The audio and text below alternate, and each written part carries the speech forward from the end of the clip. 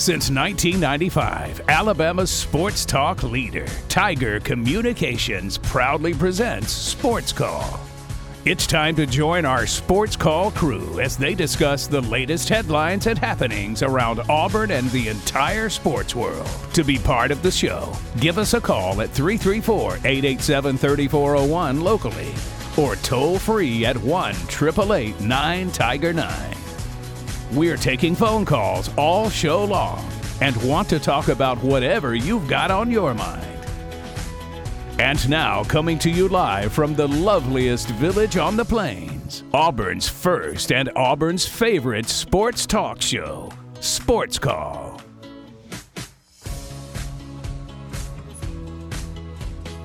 Good afternoon, Auburn. Welcome into Sports Call here today on this Tuesday. Coming to you live from our studios here on South College Street. My name is JJ Jackson. So glad to have you here with us on the program today. What a fun show we've got planned for you, as Ryan Lavoie will be my co-host for the program. We're here with you for the next 3 hours talking about anything and everything in the wide world of sports. Coming up, we'll have our birthdays in sports. We will also be chatting with our pal Ben Ingram of the Braves Radio Network. Atlanta 1 game behind the New York Mets. They start a 2-game set with the Oakland Athletics a little bit later tonight. Justin Ferguson of the Auburn Observer will be on the show a little bit later today, coming up at 4:30. And, of course, we will have our nightly TV guide at the very end of the show. All show long, we're going to be taking your phone calls. Auburn, 42-16, the win over Mercer on Saturday to get the 2022 college football season started for the Tigers. We're discussing all of that and more coming up here today on Sports Call.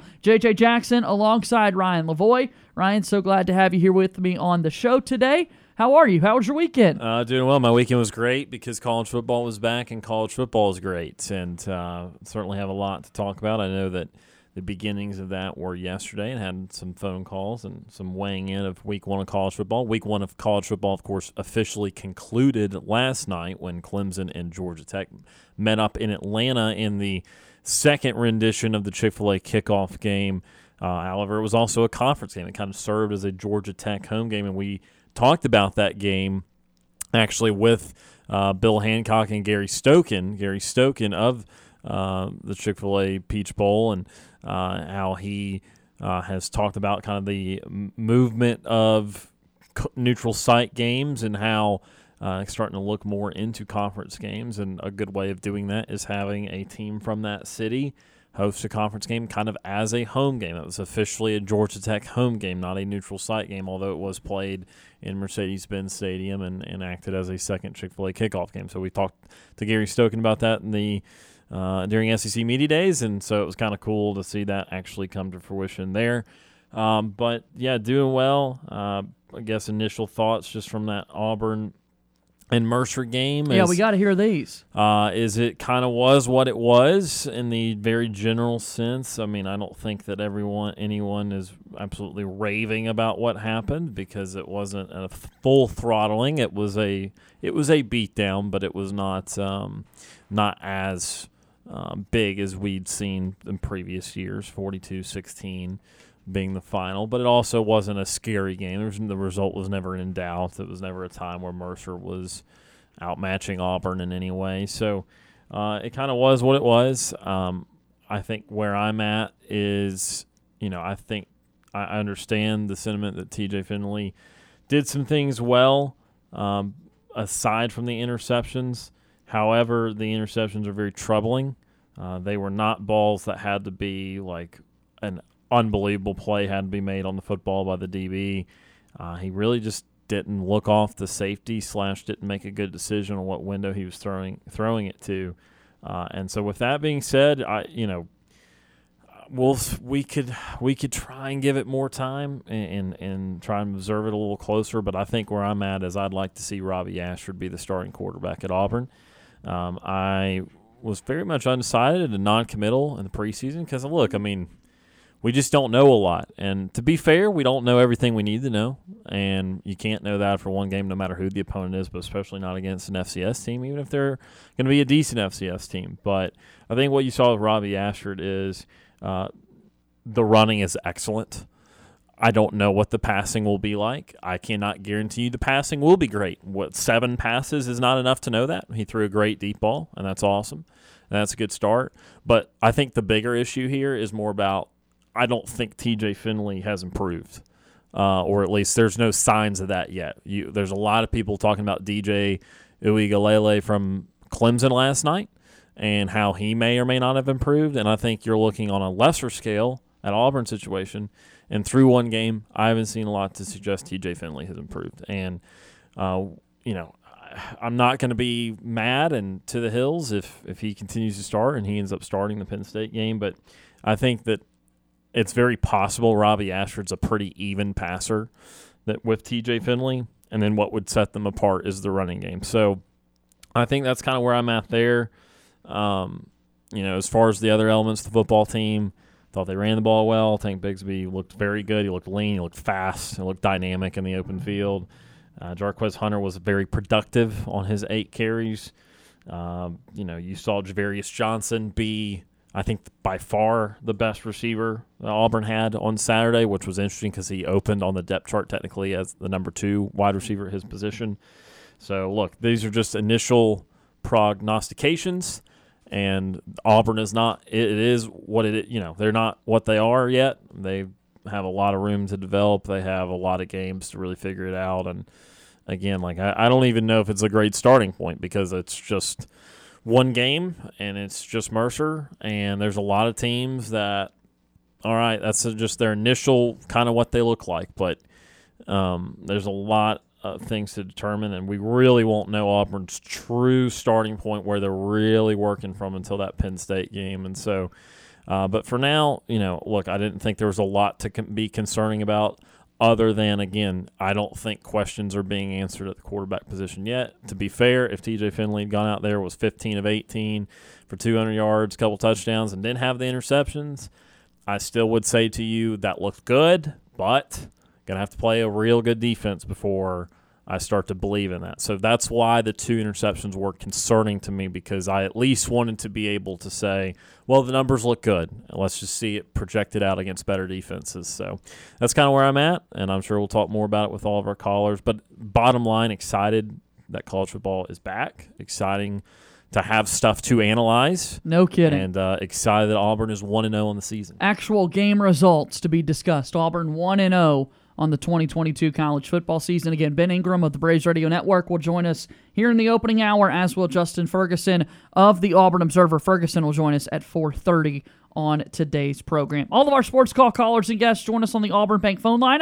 Auburn Bank has been your hometown bank for over 110 years. You can visit them online at auburnbank.com for more information. Your partner, your neighbor, your friend, member FDIC, equal housing lender. Make sure that you give us a call to join the show at 334-887-3401 locally, or toll free at 1-888-9-TIGER-9. Auburn Bank is our proud sponsor of the Sports Call phone line, as we want to take an opportunity to go to the phone lines for the first time during today's program. And joining us here on Sports Call today, we've got Ward Dam Steve. Retired Ward Dam Steve here with us on Sports Call. Hi, Steve.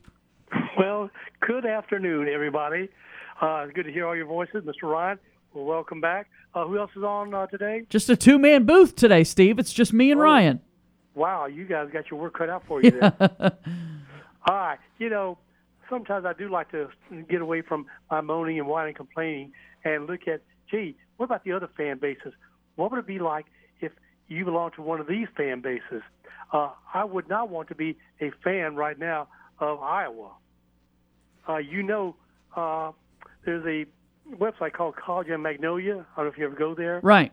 But this guy does a column every week during football season called Boom Roasted.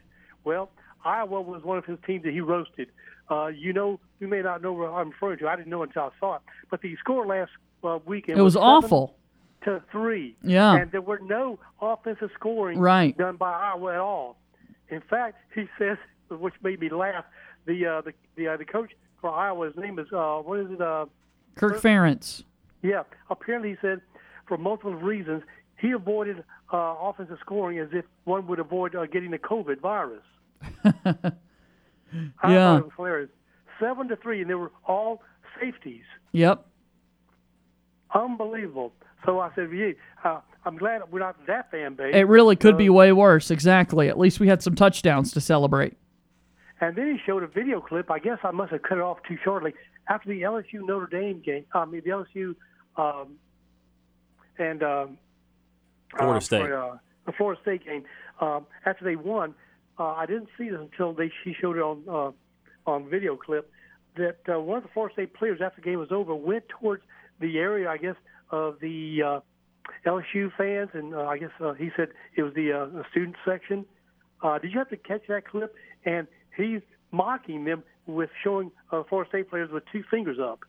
And he gets response back from a bunch of LSU fans. They're giving him the finger. Did you have to catch that little video? I thought it was hilarious. Yes, did see that one, yep. You did see that. Okay, I don't know if they showed it on regular TV or if it was done afterwards. I said, wow. I just saw it on social media after the game. I'm just glad we're not either of those fan bases either. That's right. Mr. Ryan Lavoie, I heard your comments, and there's some merit to what you said. However, I would rebut your comments, with this, with Mr. Finley. Not that I'm ecstatic about him or I'm, hating on him, but we've right now got a really, really small sample to make any kind of, I'd say, educated and thoughtful, determination as to which of these quarterbacks will or will not make it as our starter. I saw a lot of improvement. I did see a lot of improvement with Finley. 8 out of 9 passes to begin with, and then, unfortunately, the 2 picks that should have never been thrown. But 8 of 9, he stayed in the pocket for the most part. He didn't seem as rattled as he would have been seen, I think, last year. He threw some good touch passes. I just thought that he did, and there was no missed snaps, there was no misalignment, no unnecessary timeouts because the clock was running down. We saw some other quarterbacks had to do in other games, and I thought there was quite an improvement.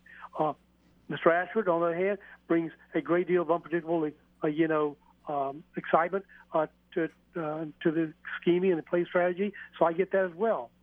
We don't have enough yet to see how good is his passing and what does he do under a different, because he didn't play the entire game or as much as the game, obviously, and as many snaps as did Mr. Findlay. Your comments on my observations, Ryan?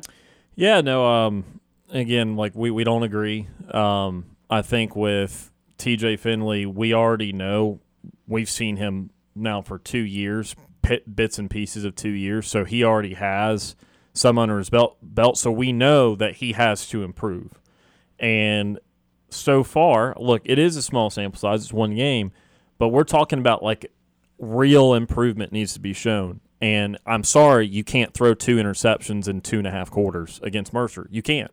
And that's a big issue if you're playing a better team, because those were simple interceptions. Those were not one-handed snags, unbelievably tipped passes. Those are just bad reads that any team in any country is going to intercept.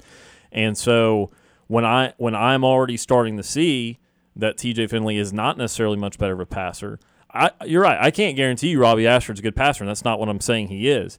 But if he's even close to the passer TJ Finley is, then he should be the starter, because he's going to have an infinitely better ability to run and be a part of a really good run offense. And so, again, I mean, we're going to have differing opinions, and that's fine. But, through 1 week, yeah, it's small sample size, but we've already seen what TJ Finley has been in the past, and there needs to be real improvement. And I'm sorry, in week 1, if you're throwing 2 interceptions, so far there's no improvement there. Well, and you have back to what you said. Let's not overlook at this. I want to be even-handed on this, Ryan, okay? So there was at least one that could have been an interception that was thrown by Mr. Ashford that was dropped. Sure, but again, if they're even close to the same passer, then Robbie Ashford should be the starting quarterback, because he can run, and he can run very well, and he can make other plays. And look, TJ Finley wasn't rattled, and that's great, but it's also because there wasn't any pressure, because it was Mercer. And again, if you're having a different defensive line going against Auburn's offensive line, that's something that Auburn's offensive line will need to be tested. Can they withstand a legitimate pass rush? And I think Penn State will provide that. They got a lot of pressure on Purdue in week 1, and at least making O'Connell get the ball out quicker than he wanted to. So, again, I know it's a bad opponent and I know it's one game, but there was just nothing there for me to latch on to the fact that Finley's improved. And if Ashford is close to the same pass, he doesn't have to even be a better passer. If he's just as close, then that running ability matters because TJ Finley really cannot run, and Robbie Ashford's excellent at running. Matters big time. So I understand they're going to keep starting Finley, so we're going to keep seeing it. But again, you can't throw 2 interceptions like that, and I know that Robbie Ashford could have thrown one, and that sort of thing. But again, you're not in a good place if you're throwing 2 interceptions in 2.5 quarters against an FCS team. Well, I mean, that's well noted. What I hear you saying, and some other people said too on the War Report podcast, is that they believe, it sounds like what you're saying too, that Ashford's ceiling is somewhat higher than it is for Finley, right? That's what it would. I mean, that also would be part of it because even if TJ, even if we're missing, okay, not we, because I would be me. Even if I'm misinterpreting this and TJ Finley really has improved a lot, and I'm wrong.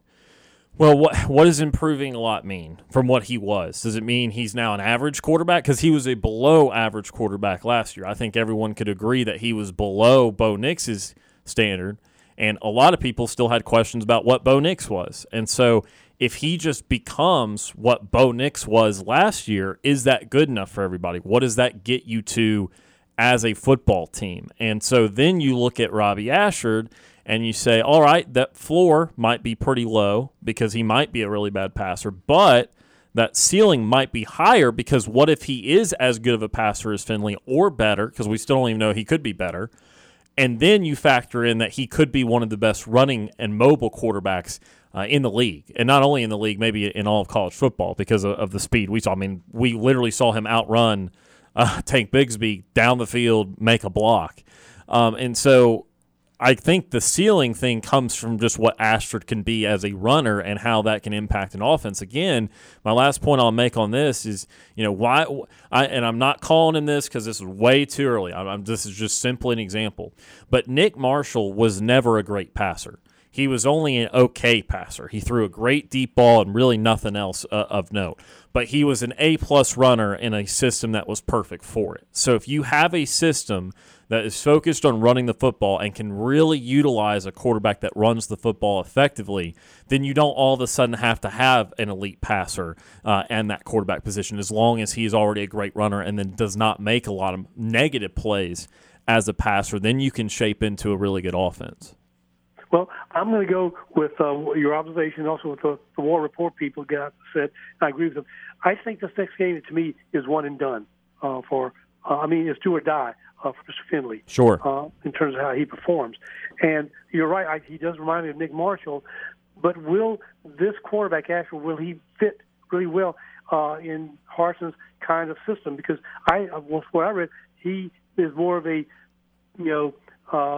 pro-style, quarterback, who's, staying in the pocket. Am I wrong on that? Right. Yeah, and look, yeah, absolutely. That's the concern, or that was the concern heading into the season. But I'm already starting to feel a little bit better about it just because they purposely brought in Robbie Ashford. Look, he got to play the rest of the game once Finley threw that second interception, and then he ran the whole offense. But even before that, he had come in on multiple different drives, multiple different occasions, and played 2 to 3 plays. And he threw a pass or two, and then he ran several times, ran a few times, or then at least ran read option and handed it off. So he was a part of a plan before Finley ever threw 2 interceptions, before they made the hook for the rest of the game. So what that tells me is that there's at least a segment of this offense that can be conducive to having a mobile quarterback. Now, it might not be the main part of the offense, might not be the entire offense, but there's at least some packages in there, and Brian Harsin talked about this yesterday, where there's at least some packages that Robbie Ashford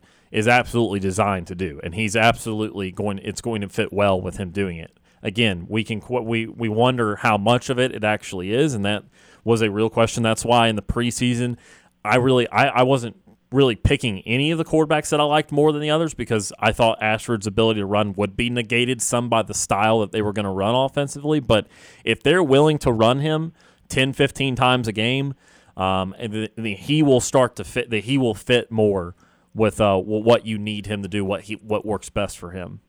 All right, JJ and Ron, this is the only fear I have about Ashford, okay? Tell us. It disregarded, it wouldn't even have to be him. But from all I've ever read, and Pat Dye said the same thing in the past, when you have a freshman starting as your starting quarterback, usually things don't turn out too well. Do you have that fear or concern? Well, I feel better about it because he was on a college campus last year. He's not a true freshman. He might be new to this Auburn program. But he never took any snaps, though. Well, sure, but I mean, he's still got a year. He's not 18. He has 2 years in a football program and 1 year as a baseball athlete. So I mean, he's not brand spanking new. He might be new to Auburn, but he's not like Clemson the other night threw out Klubnik, who is a true freshman, who is 18 years old, and he led them right down the field and captivated a lot of people with a quick scoring drive at the end of that Georgia Tech game.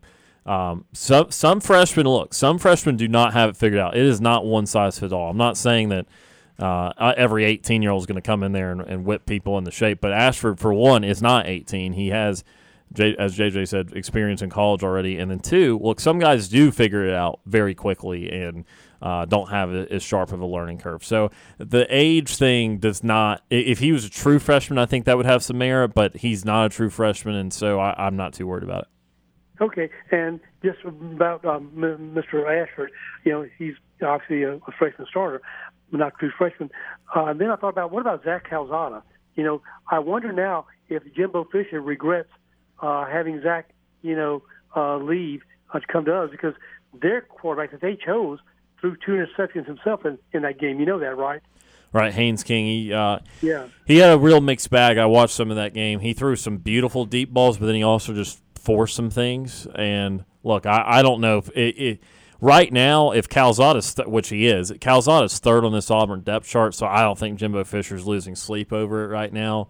Also brought in Max Johnson. Certainly that quarterback position is going to be very scrutinized over Texas A&M, but again, what we saw from Calzada last year paired with what we know in the preseason, that his shoulder is still not 100%. Well, if he was in College Station, the shoulder still wouldn't magically become 100%. So great point. I don't think he's too worried about that.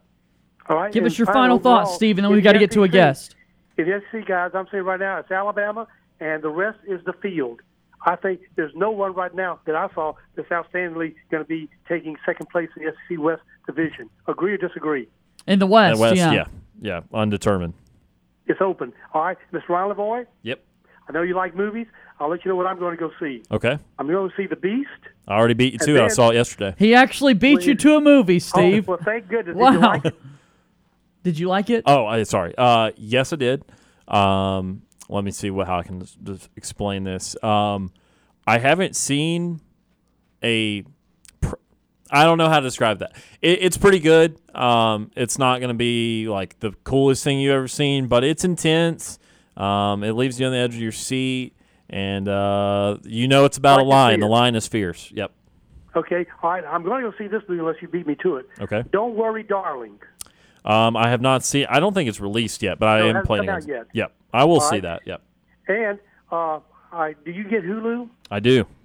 Okay. Then if you haven't seen these series, I would strongly urge you, because I think you'll like it. It's up my alley because I'm a retired former therapist. It's called The Patient with Steve Carell. I saw an advertisement for that yesterday, and not for the first time. Yeah, well, I'll just let you know. You can read it, but he's kidnapped by one of his patients who happens to be a serial killer. Oh, well, love it when that happens. And he wants him to cure him of being a serial killer, but he has him chained in the basement of his house. Sheesh. So he has him trapped. That escalated quickly. Wow. It almost feels a little bit like Misery by Stephen King. Yeah, it is kind of. But it's well acted. Steve Carell plays a very convincing therapist, and he's in a lot of dilemmas about what to do because he doesn't know that he's a serial killer until you'll find out. But anyway, it's worth watching. All right, guys, that's all I got. Hey, I thank you for letting me ramble, and Ryan, I hope you are 100% correct that Robbie Ashford is going to be the answer, and that he is going to surprise people like we weren't expecting. Yes, sir. Hey, look, either way, if it's Finley, Ashford, Calzada, whoever, still rooting for them and hoping they do play well.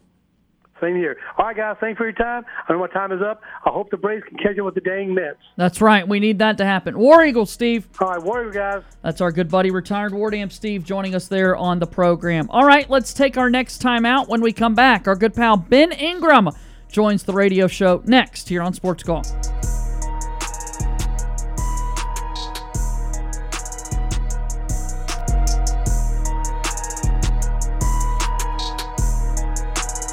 Looking for another way to listen to our show? Be sure to download the Tiger Communications app and listen to Sports Call wherever you go.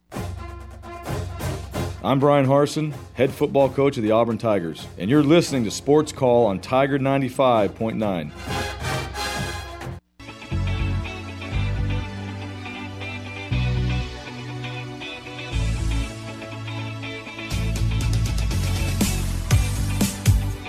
Welcome back into Auburn's first and Auburn's favorite sports talk show. This is Sports Call Auburn on Tiger 95.9 FM and on the Tiger Communications app. Inside the studio, I'm JJ Jackson alongside Ryan Lavoie. And while college football continues to kick off and get started, we are rounding third and heading toward the play, a mad dash into the final month of the season for Braves baseball. And for the Major League Baseball season, our Atlanta Braves 1 game behind the New York Mets. And as we do on Tuesdays, so honored and thrilled to be able to go to our Auburn Bank phone line and bring on the radio play-by-play voice of the Atlanta Braves, Ben Ingram, who's here with us on the program. Ben, the time is greatly appreciated. How are things?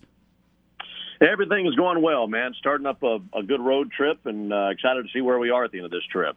Oakland Athletics baseball. What can you tell us about your history there, broadcasting from the ballpark, and just your time over the years visiting the state of California? A lot of NL matchups over the years, but not too frequently that the Braves get to go out there to Oakland. No, not at all. We've not been out here since 2014. In fact, wow. I take that back. That's Seattle. 2017 was the last time we were here. Okay. So it's still been 5 years since we were here. We did get to see the A's earlier in the season in Atlanta for 2 games, and the Braves swept that series and had no problems there. But as far as my work in this ballpark, this will be just the second time I've ever worked at this ballpark. And really the only thing I remember, 2 things really stick out. We were here in 2017, and Mike Foltynewicz, of all people, took a no-hitter into the 9th inning of that game. It was broken up on a home run by Matt Olson in the 9th inning, believe it or not. So that's something that sticks out. I was calling the game with Don Sutton, and I remember turning it over to Don, I think for the 8th and 9th innings, and was just really, really hoping that Don would get to call a no-hitter, and unfortunately it didn't happen, but we had a good time. And Ben, I'll tell you what, you say it's been a few years, and obviously this whole road trip, because as you said, Seattle's been a while as well, but with the new balanced schedule incoming, these trips are going to be much more frequent. So maybe I know all the drama surrounding Oakland right now around trying to get a new ballpark, if the A's might end up moving and that sort of thing. But I guess these trips, will they become less special because they're going to be more often, or are you still going to be just very appreciative to get to go to all the different ballparks within a short amount of time? Yeah, I think that's probably the focus more than anything. And I'm still missing, 3 or 4 ballparks to complete my entire list of every ballpark. So the good news about that is, and we were having a conversation about this the other night, we're on the way up here, is how quickly now we'll be able to check off some of the other ballparks that you might be missing. I think I know that the 2023 schedule has come out, so at the conclusion of next year, I think we'll be lacking just 2 ballparks, and you feel like you'll get those pretty quickly. So that's pretty cool. I mean, you want to be able to broadcast at every single ballpark and check them all off the list. And once you do that, I think it's still fun. I mean, the travel, I've said this before, I know for a lot of people, travel is a tough part of this job. It's one of my favorite things. It's probably one of my top 2 or 3 favorite things about the job is the travel and getting to go to different cities and different ballparks and seeing what it's like in those cities. So the cool thing about when we come here is we stay in San Francisco even though we're playing Oakland. So the only time we even go to Oakland is for the actual work part of the trip, and then we come back to San Francisco, and San Francisco is a cool town to spend a few days in. So it is kind of weird how this trip works out. As we're here for this series, we go to Seattle for the weekend, and then we come right back here to play the Giants next week. So we'll be in the same hotel twice in one trip. So that is a little bit unique. Oh, yeah, absolutely. And when you look at this road trip, you have a team that has played really poor baseball in Oakland. However, You do have kind of the storyline of Shea Langoliers having been with the team for a little while, getting the first chance to see him play.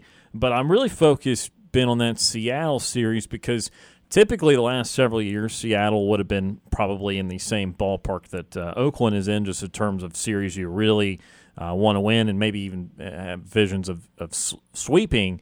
But Seattle is having one of its best seasons in a long time, trying to make the playoffs. So I guess the question is, what do we see in that series out of Seattle as far as ballpark atmosphere? And is that probably maybe, low-key, the toughest series the Braves will play between now and that final series with the Mets?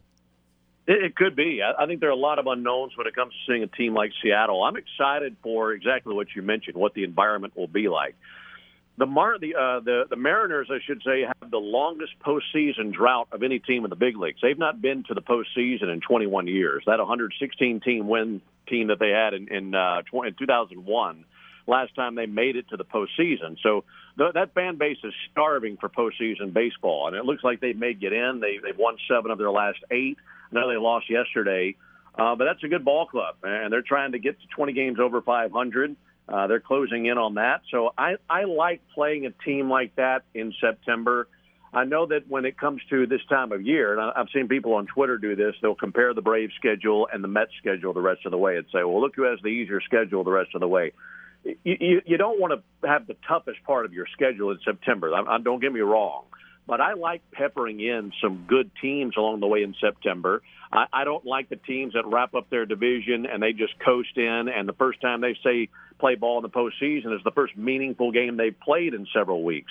I like playing some very meaningful games against good teams in September to kind of keep that engine going. That way, when you transition into the postseason, you're used to playing those games, and you're used to having that engine going that you need for postseason games. So I like the idea of facing a team like Seattle this time of season. I think it'll be very exciting for both teams and a chance for both teams to really stack themselves up against a team that's had a good season from afar.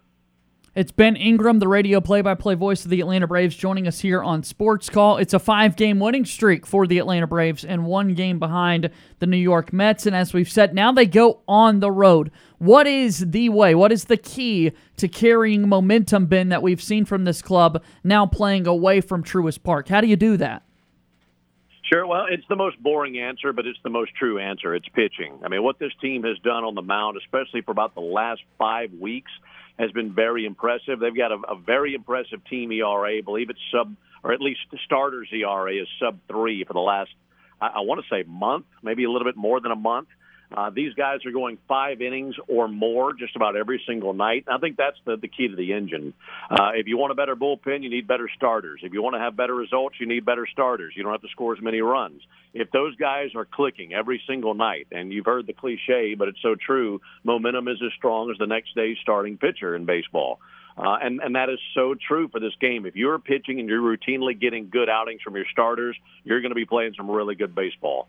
And I think that's what the Braves have done. I think the guy that we'll see tonight has been as big a part of that as anybody, and Kyle Wright. He leads the league in wins, leads Major League Baseball in wins. No one saw that coming. So you turn it over to Max, and then Spencer Strider with 16 strikeouts, and Charlie Morton's been really good. And I really love what this team has done in their rotation. And to me, if you want to finish this thing off, if you want to catch the Mets, you have to continue to turn in really good outing after really good outing from your starters, and the rest will take care of itself. Ben, wanted to ask you about Ozuna from the Braves, who was in the lineup this past weekend, played pretty well, had some hits. At this point, with Robbie Grossman starting to struggle and with Eddie Rosario still just not ever coming around this year after the eye issues early, does he still have a role with this team, I guess? Because I know that they're still rehabbing guys. There's still going to be roster decisions. But obviously he is starting to hit where the other guys have not. So what do you envision the Ozuna situation here going forward? I think it's going to be very similar to what you've seen the last few days, and I'll use the quote that Snit gave us. He said, he's on our team. He's on our roster, so we're going to use him accordingly. Major League Baseball does not have a strict set of rules, I guess, for the situation that he's in, as disappointing as it has been with 2 arrests in the last year and a half. I think so long as he is on this roster and he is still under contract, they're going to use him. I know for the longest time they didn't. He played that one game post-DUI, and that was all we saw of him for about a week and a half to 2 weeks. But like you mentioned, Robbie Grossman has had his share of struggles. Ronald Acuna's knee has been barking. They've tried to DH him more than play him in the outfield. I don't think long-term playing Marcell Ozuna in left field is the best idea because defensively he's a liability.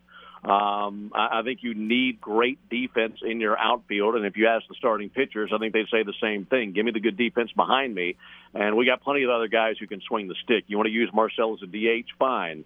But I feel like the more that he plays in left field, the more you have to use him defensively, the more of a liability that is. So in the time being, they'll use him accordingly so long as he's on the roster. But if you get some other guys healthier, if Eddie starts hitting a little bit more, if Robbie starts hitting a little bit more, if you can put Acuna in right field a little bit more, then to me, Marcell Ozuna is the odd man out in that combo.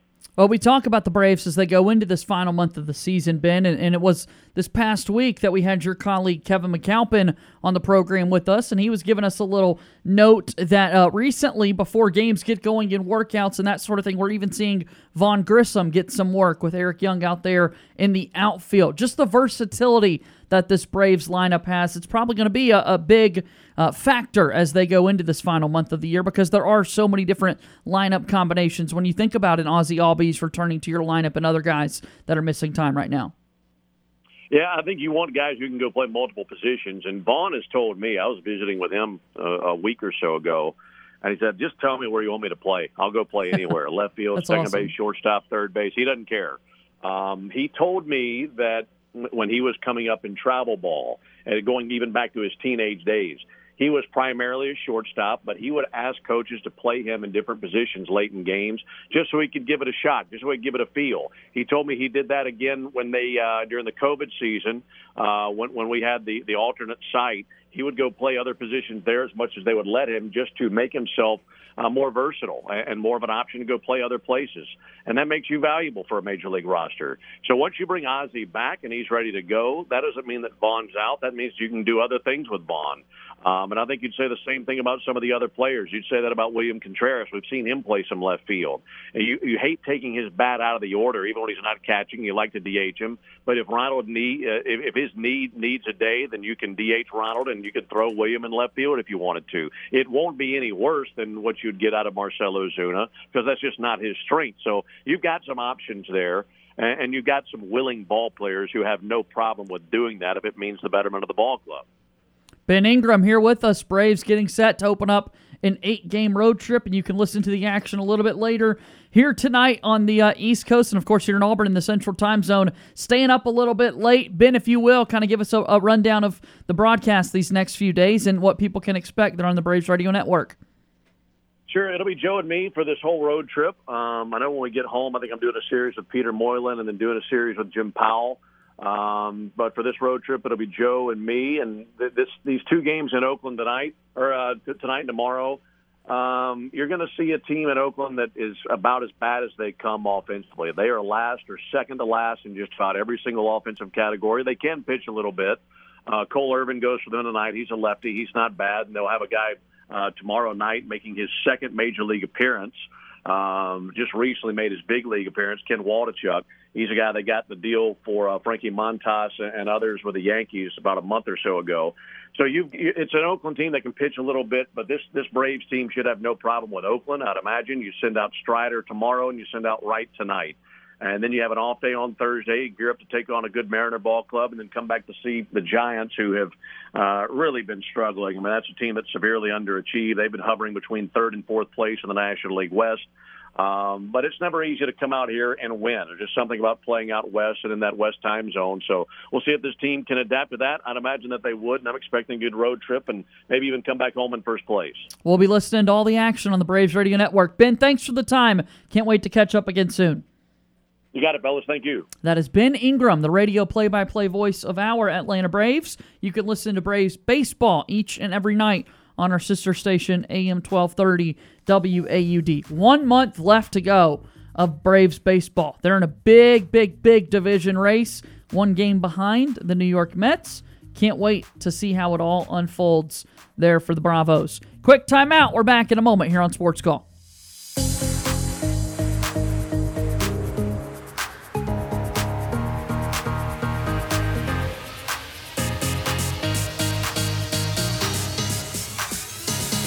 Want to know how easy it is to listen to our show? All you have to do with your Amazon smart device is say, Alexa, play Sports Call Auburn. I'm Sammy Coates, former Auburn football player and all-SEC wide receiver, and you are listening to Sports Call on Tiger 95.9.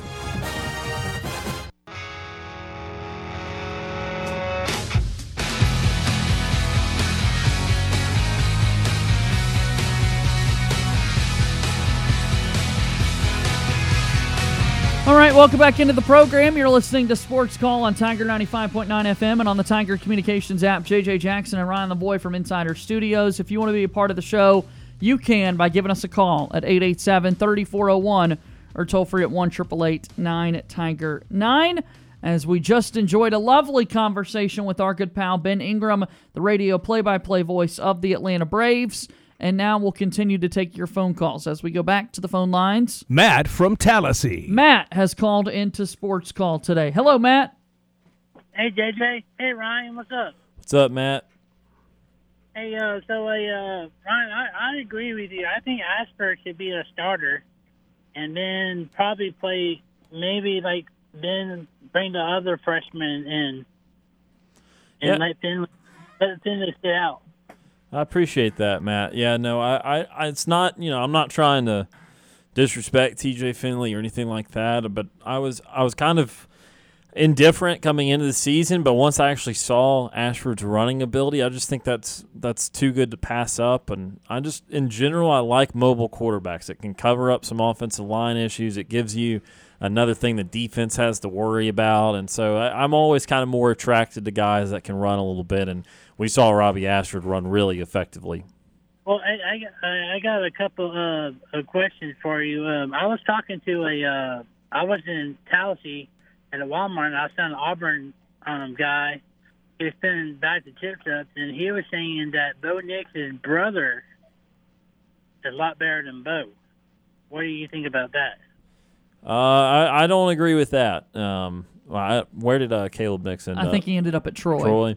We haven't seen Caleb Nix play yet, and I know that there's a lot of Bo Nix hate going around right now, but I would still remind people that Bo Nix started an SEC program for 3 years and had well over a winning record, and I know he played poorly against Georgia, but Caleb Nix would do well to be and have the career that Bo Nix has had. Okay, here's a college game, and then I want JJ to play my song from Greece. But Texas, who do you think will win the battle between Texas offense and Alabama's defense? And do you think that Texas can beat Alabama? No. I think Alabama is going to win the battle. They're really, really good, unfortunately. Really good. What do you think, Ryan? Yeah, no, I have to agree. Alabama, I think they're going to be a playoff team this year, and Texas is, they're always talked about a lot because they're a huge brand, and we always laugh at them if they're actually back or not. But I think the reality is Texas is just not on Alabama's level as a football program right now, and Alabama should be able to beat them pretty easily. Ryan, I got Texas over Alabama. And yeah. I got Texas winning 69-14. That'd be crazy if they were able to win by that margin. We'll see if it can happen. All right, here's your song. You ready? Yeah. All right.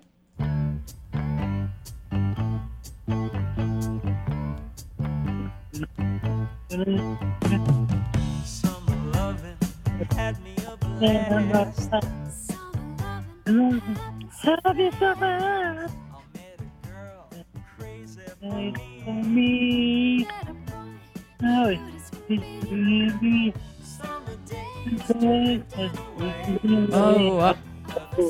summer night. Ooh, there you go. Great stuff. Tell me more. Tell me more. Tell me more. Hey, I got Tallahassee over Bowling Guard. Yeah, good stuff. I got Wake Forest over Vandy. All right. I got Tallahassee winning 34-13, and then for the Auburn San Jose game, I got Auburn winning 43 to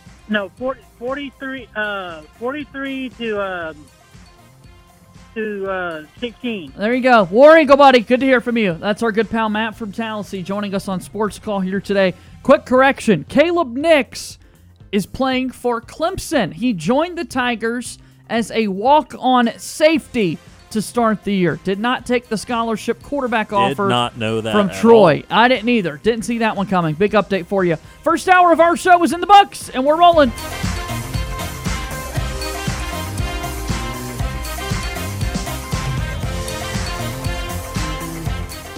One hour of our show is in the books. We've got more to come. Stay tuned for another hour of Sports Call right after the break.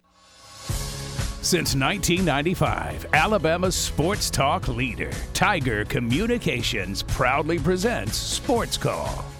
It's time to join our Sports Call crew as they discuss the latest headlines and happenings around Auburn and the entire sports world. To be part of the show, give us a call at 334-887-3401 locally or toll free at 1-888-9-TIGER-9. We're taking phone calls all show long and want to talk about whatever you've got on your mind. And now, coming to you live from the loveliest village on the plains, Auburn's first and Auburn's favorite sports talk show, Sports Call.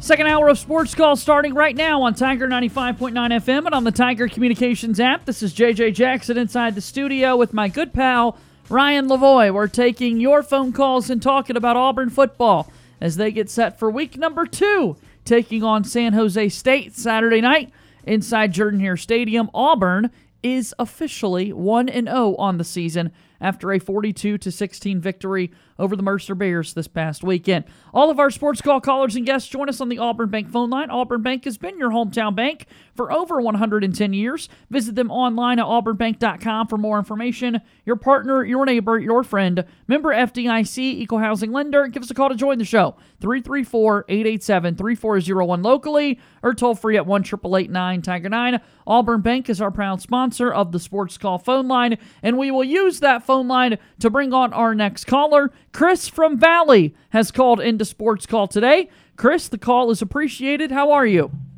I'm good, guys. How are you guys doing? Very well. Thanks for asking. Good. Yeah, so I listen to you guys daily. This is the first time calling in. We appreciate it. Yeah, I'm an hour to and from work. I'm an IT director at Bullitt County Hospital in Union Springs, Alabama. So you guys get me my drive home in the afternoons a lot better with you guys. So, but reason I'm calling in, I kind of caught the show towards the end of the first hour, but I just want to reiterate on Robbie Ashford. I think it's a no-brainer to at least – I think we should start him at least. San Jose State needs to be the beginning of the game. I like TJ, and don't get me wrong, I like some things that TJ does well, but Ashford's deep ball and his ability, his running ability, just I believe it's a no-brainer. I mean, and this has been said before, Bo did start most of the time. He did start most of the time at Auburn. But, I mean, we had Malik Willis on the bench, which has been said, goes up to Liberty. And then you got Joey Gatewood, which didn't do too much at Kentucky. But, who knows what he would have did at Auburn. I mean, we're two totally different programs. And I get, Gus was trying to do the best for the team. But I just think Harsin, for him to put Auburn in the best situation, I think we should at least start Ashford this weekend and just see how he commands the offense. I loved what I seen Saturday night. The deep ball was there, the running ability. I saw one or two reads that weren't great, but overall, I wanted your guys' opinion. Like I said, I tuned in late, so I don't know exactly where you guys stand on it, but would love to get your take on that. Yeah, I started off the show kind of saying that I'm not trying to overreact to everything, but that I would prefer to see at this point Robbie Ashford be the starter. I really was undecided in fall camp and practice leading up to it, just because I think one of the biggest things with Ashford is, and as you mentioned, it's the running ability. And Robbie Ashford as a passer, we can't be sure off of 7 passes what he is as a passer, and if it will be better than TJ Finley, the same, or even a little worse. It's still too early to tell. It was a great deep ball, and we all saw that, but we've got to see more out of that. But what we do know, we can all see that Robbie Ashford can be an excellent runner, and that just brings a nuance that gives defenses fits. It also helps things like we liked what we saw with Auburn's offensive line against Mercer, but it was also Mercer, and so there's going to be really good fronts in this league that are going to challenge Auburn's offensive line. Well, that's when TJ Finley really broke down a lot last year. And when you have a guy like Ashford that can escape that pocket from time to time and still be able to make plays, I think that's valuable. And so, look, as we mentioned earlier as well, Brian Harsin is still going to start TJ Finley. And, again, that's not my preference. I don't know if it's JJ's preference for sure or not, but I will say that I think you're going to continue to see a lot of Ashford. And again, the moment Finley, like, I think they're going to start Finley in the Penn State game unless something unforeseen happens in the San Jose State game. But I think that leash is going to be pretty short if we keep seeing Ashford in the San Jose State game play the way he did in the Mercer game. So here's my question. This is where I start to have my questions, though. And my question is San Jose State. I mean, and we should have that game in hand. I mean, it should be in-hand game. Why not throw Ashford out there to start the – I mean, give Finley some competition. I know you don't want to mess with his head, but, I mean, what's it going to hurt? I mean, at this stage, you're competing for a job. And I can go ahead and tell you, you guys probably watched the Clemson game last night. There's no way, and the QB for Clemson, his name, it slips my mind. But the backup from Clemson, and again, it's kind of like Ashford. You haven't seen a lot of passes. You've only seen a few drives. But I can promise you, Dabo, after what he saw last night, if that continues the way it goes, I'm pretty sure Dabo's going to make that change. And I just feel like Auburn, like a few years back when Bo was in the swamp and Bo was just struggling. And this is just a different time, and I get that. We're under Harsin's now. That was Gus. But my thing is, Bo just couldn't do anything. And we could have easily put Gatewood in there. We were losing the game. All the way through 4 quarters, we were still in the game. Defense kept us in the game. Why not go ahead and make the change? And while we're playing San Jose State, that's just my thought, guys. I don't know where you guys stand on that, but I would love to see Ashford get a start just to see where we're at and go from there. But I get it. It's with the QB, it is a mind game. I mean, you can mess it, and I get it. I guess. But I would love to see Ashford at least get part of the start where it is meaningful part of the game to begin the game. And then that's just my thoughts, because we're in a time where competition, if we're competing, like, we need to be competing. And that's where you're at. You're not automatically getting a start in college. But I'd love your take on that as well. Yeah, so I think the reason you do start Finley is because I think the moment that Ashford overtakes him is a very challenging moment for Finley, to the point where it might be a point of no return, as far as he's not going to have the mental headspace right ever again. Now, look, that would be speculation. He might be able to persevere it, and he might be able to stay ready. And look, we're not even talking about if Ashford struggles. Like, injuries happen, and so what if there's a moment where Ashford gets injured and you have to have Finley back on the field? Will he still be mentally prepared for that? Look, it's a tough dynamic. I would disguise Ashford a little bit, just in that I would start Finley and then I would have Ashford slowly work his way into different packages, like starting.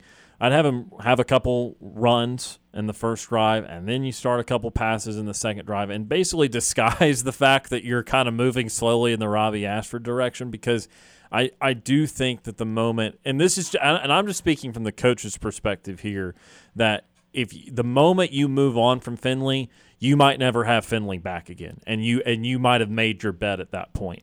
I myself, as I'm talking just as an analyst and just looking at it, I would prefer to move on to Robbie Ashford, and I would not worry as much about the consequences, because you kind of ask yourself, what are you as a team if your quarterback situation is never good at any point in the season? You're a struggling football team. And so I think that the way to do it and the way they should do it, if they're wanting to maintain TJ Finley as a viable option here, is you have to disguise Ashford in the sense of you're not putting him out there first play, the first drive, making it look like he's the starter, but you are giving him these packages quicker in the game. You're giving them a little more often than you gave him in the Mercer game. Because, look, he did get out in the field in the first half against Mercer. It was only a handful or two of plays before ultimately he took over after the second TJ Finley interception. But I just think that if you start Ashford from the very beginning, you risk TJ checking out. And again, that's me not knowing the kid. That would be pure speculation. He might put his head down, keep working,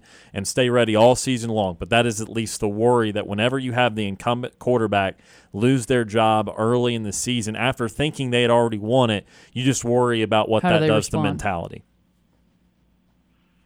Yeah, I agree there. I mean, quarterbacks and kickers, I mean, you're talking about, it's very similar. I've been around the game a little bit. I've coached a little bit. Nothing at the extent of what at the collegiate level or anywhere near close. It's been mostly high school, but yeah. And I don't want to move on too quick. And I just want to get a few other things. If you guys watched this past weekend, it was a great weekend. Even outside of Auburn, sure. It was a fantastic. I don't know if you guys got to watch the Appalachian State and North Carolina game. I watched that game. I had 3 TVs on, and that was one of them. And the 40 points. I mean, and I'll tell you guys, that one and the LSU and Florida State, North Carolina and Florida State, it just looked like both of them wanted to lose. I mean, you're tossing, Florida State tossing the ball. You literally, all you have to do is kick a field. Just hand it off. And they run a toss. LSU gets it back, goes 99 yards, literally gets down there, scores with 1 second left to go, misses the extra point, and then you go back to the App State in North Carolina.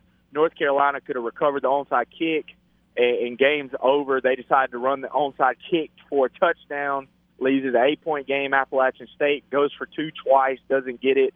It was just an absolutely wonderful day of football, wonderful weekend of football. I think it was Pitt in West Virginia, I think. On Thursday night, yeah. Yeah, I mean, it started. I mean, this past weekend was absolutely wonderful. And then looking up to this weekend, I wanted to get you the last thing I'll go over to is just some of the lines for the games, just from where the bookmakers think how close they're going to be. 20 points in the Alabama-Texas game is not enough, in my opinion. Quinn Ewers transferred from Ohio State because obviously he wasn't going to get the starting job. Everybody's running. If you don't get a start, don't face adversity. And he threw an interception this past weekend. I didn't get to see all of his gameplay. It didn't look great to me. I think Alabama's defense is going to eat him alive. I don't think their defense can even slow down Alabama. So I'm thinking 42-10. And I think that's crazy. And then Florida, having the outing they had against Utah, they're only 4.5-point favors over Kentucky. I mean, that's incredible to me to think. And then North Carolina is only 7.5-point favorites over Georgia State. But that's where I'm going to leave you guys. I appreciate you guys taking my call. I appreciate us going over, and I can't wait for this weekend. So. Make sure this isn't your last call to us, okay? This was a lot of fun. Call more frequently. Oh, absolutely. Absolutely will. Again, I love talking to you guys. I'll try to call in at least once a week, guys. We look forward to it. Man. Y'all keep up the good work, man. Thanks. Sounds good. War Eagle, that's our good pal Chris from Valley joining us there on the program. A lot of good talking points. And, yeah, a lot of exciting, chaotic football games this past weekend. It is kind of wild, like he's thinking about what is Texas going to look like against Alabama as we get a really early peek ahead to Saturday's game there. 42-10 seems like a really reasonable, like I would not be surprised 1 second if the final score of Alabama-Texas was 42-10. Isn't that just unbelievable to say, though? Like, you're talking about two of the most storied programs in the history of college football, and you're just like, yeah, 20 points, not enough. And I think that would be the common sentiment, is a lot of people would take Bama to cover that. And look, it's at Texas, but again, it's an 11 a.m. game. This is what the Big 12 and some of the Big 10 does, is some of their primetime games are big noon Saturday on Fox. But I think that the funniest thing, if you just kind of admit, I know Auburn people are going to root for Texas to win, obviously. I think the funniest thing, just if you're more neutral, you just say, well, hopefully Texas can score first and get the opportunity to try and once again claim that they're back, and then they get destroyed by that 42. It's 7-0, and then Bama finishes the game 42-3 the rest of the way. But I don't think that will ultimately be a close game. One more line, since Chris did bring up some lines. I think it's funny that Vegas just clearly does not care what the AP thinks of the ranking between Pittsburgh and Tennessee, because Pittsburgh is at home and they're number 17 in the country, and Tennessee is number 24 in the country, and Tennessee is favored by 6.5 points, basically favored by a touchdown. They're basically saying, yeah, we either think that Tennessee should be ranked where Pittsburgh is, or we just don't think Pittsburgh should be ranked at all, period. So that one's kind of a funny. That's a tough tester of a line right there. All of them. I mean, he mentioned even there's an SEC game. We've got SEC versus SEC coming up this weekend. Florida, Kentucky, Gators by 4.5. Man, Florida.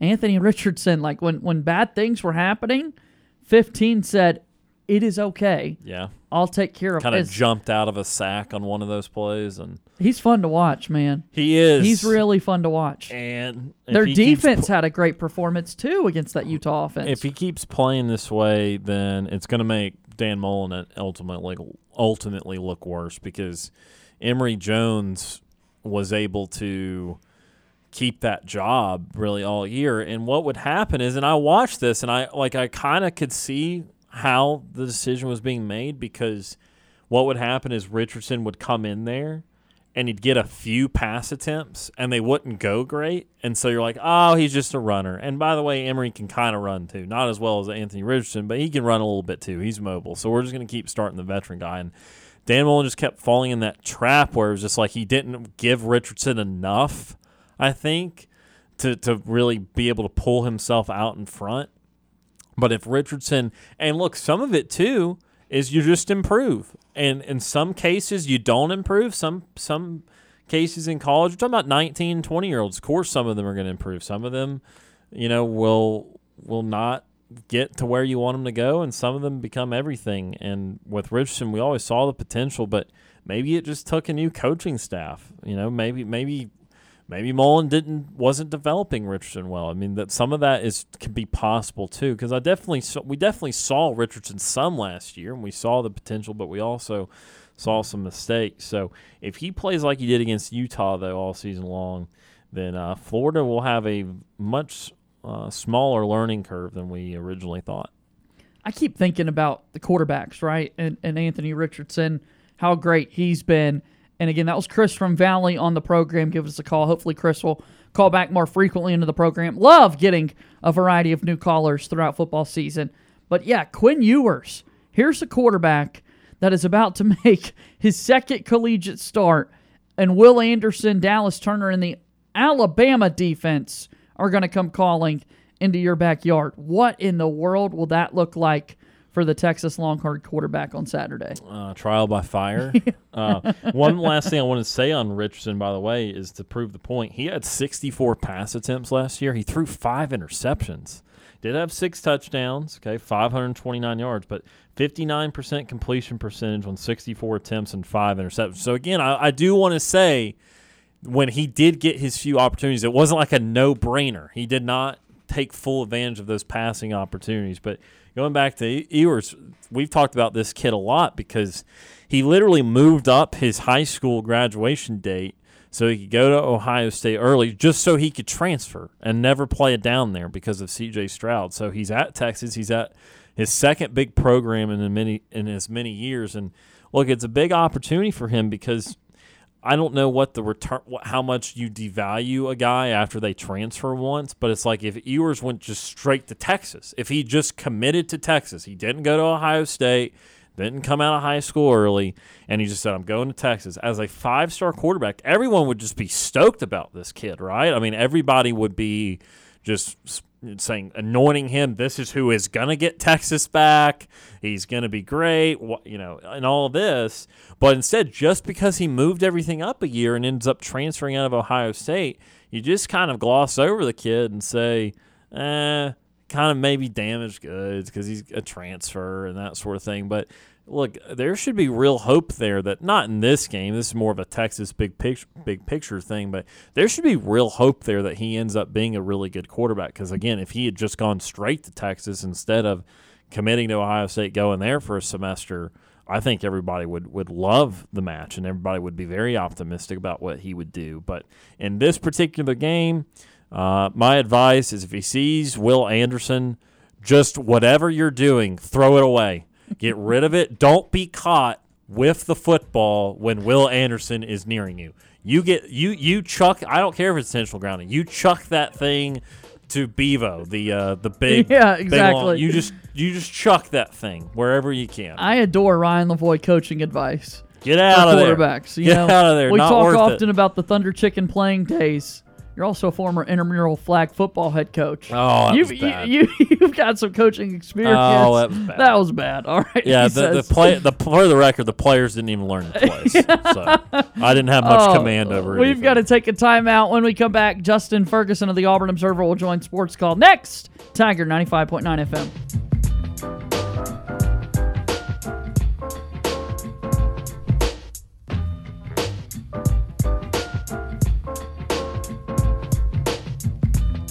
Sports Call is on the air weekdays from 3 until 6 p.m. If you are currently driving in a 4-door sedan, roll up the windows and turn up the radio. We're Auburn's first and Auburn's favorite sports talk show. I'm Corey Grant, former Auburn football and NFL running back, and you are listening to Sports Call on Tiger 95.9.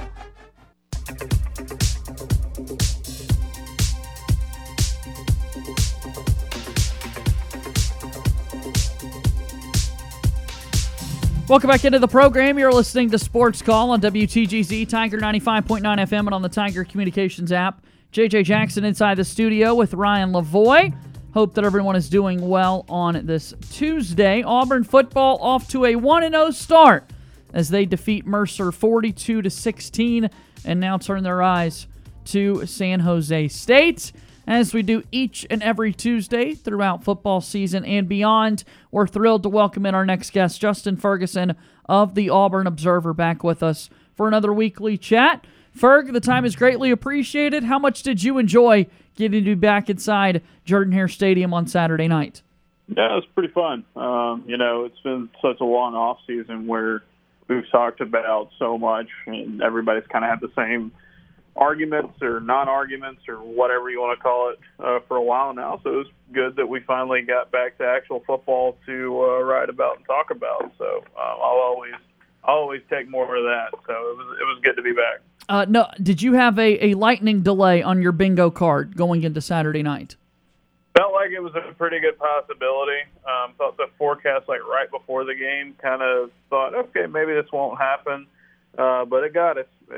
And we were in there for about an hour and a half waiting for the game to restart. So, that's probably the fourth or fifth time I've ever been through a lightning delay at Auburn. So, pretty much well trained at this point. Yeah. All right, so let's talk about the product on the field. 42-16 is the final score. Everybody wants to start with quarterbacks. Let's start with the starter. How do you assess what TJ Finley brought to the table in week one? I thought TJ Finley played a pretty good game outside of the two really big mistakes he made, which were the two interceptions. And they're big. They're big mistakes. The first one was he was trying to force something into double coverage, which usually not advisable anytime, but especially when you're inside your own red zone. That directly led to Mercer's first touchdown of the game. And then, his second interception, if he aired that ball out well enough, he could have had a touchdown there potentially. Instead, he's off his back foot a little bit, underthrows it, interception.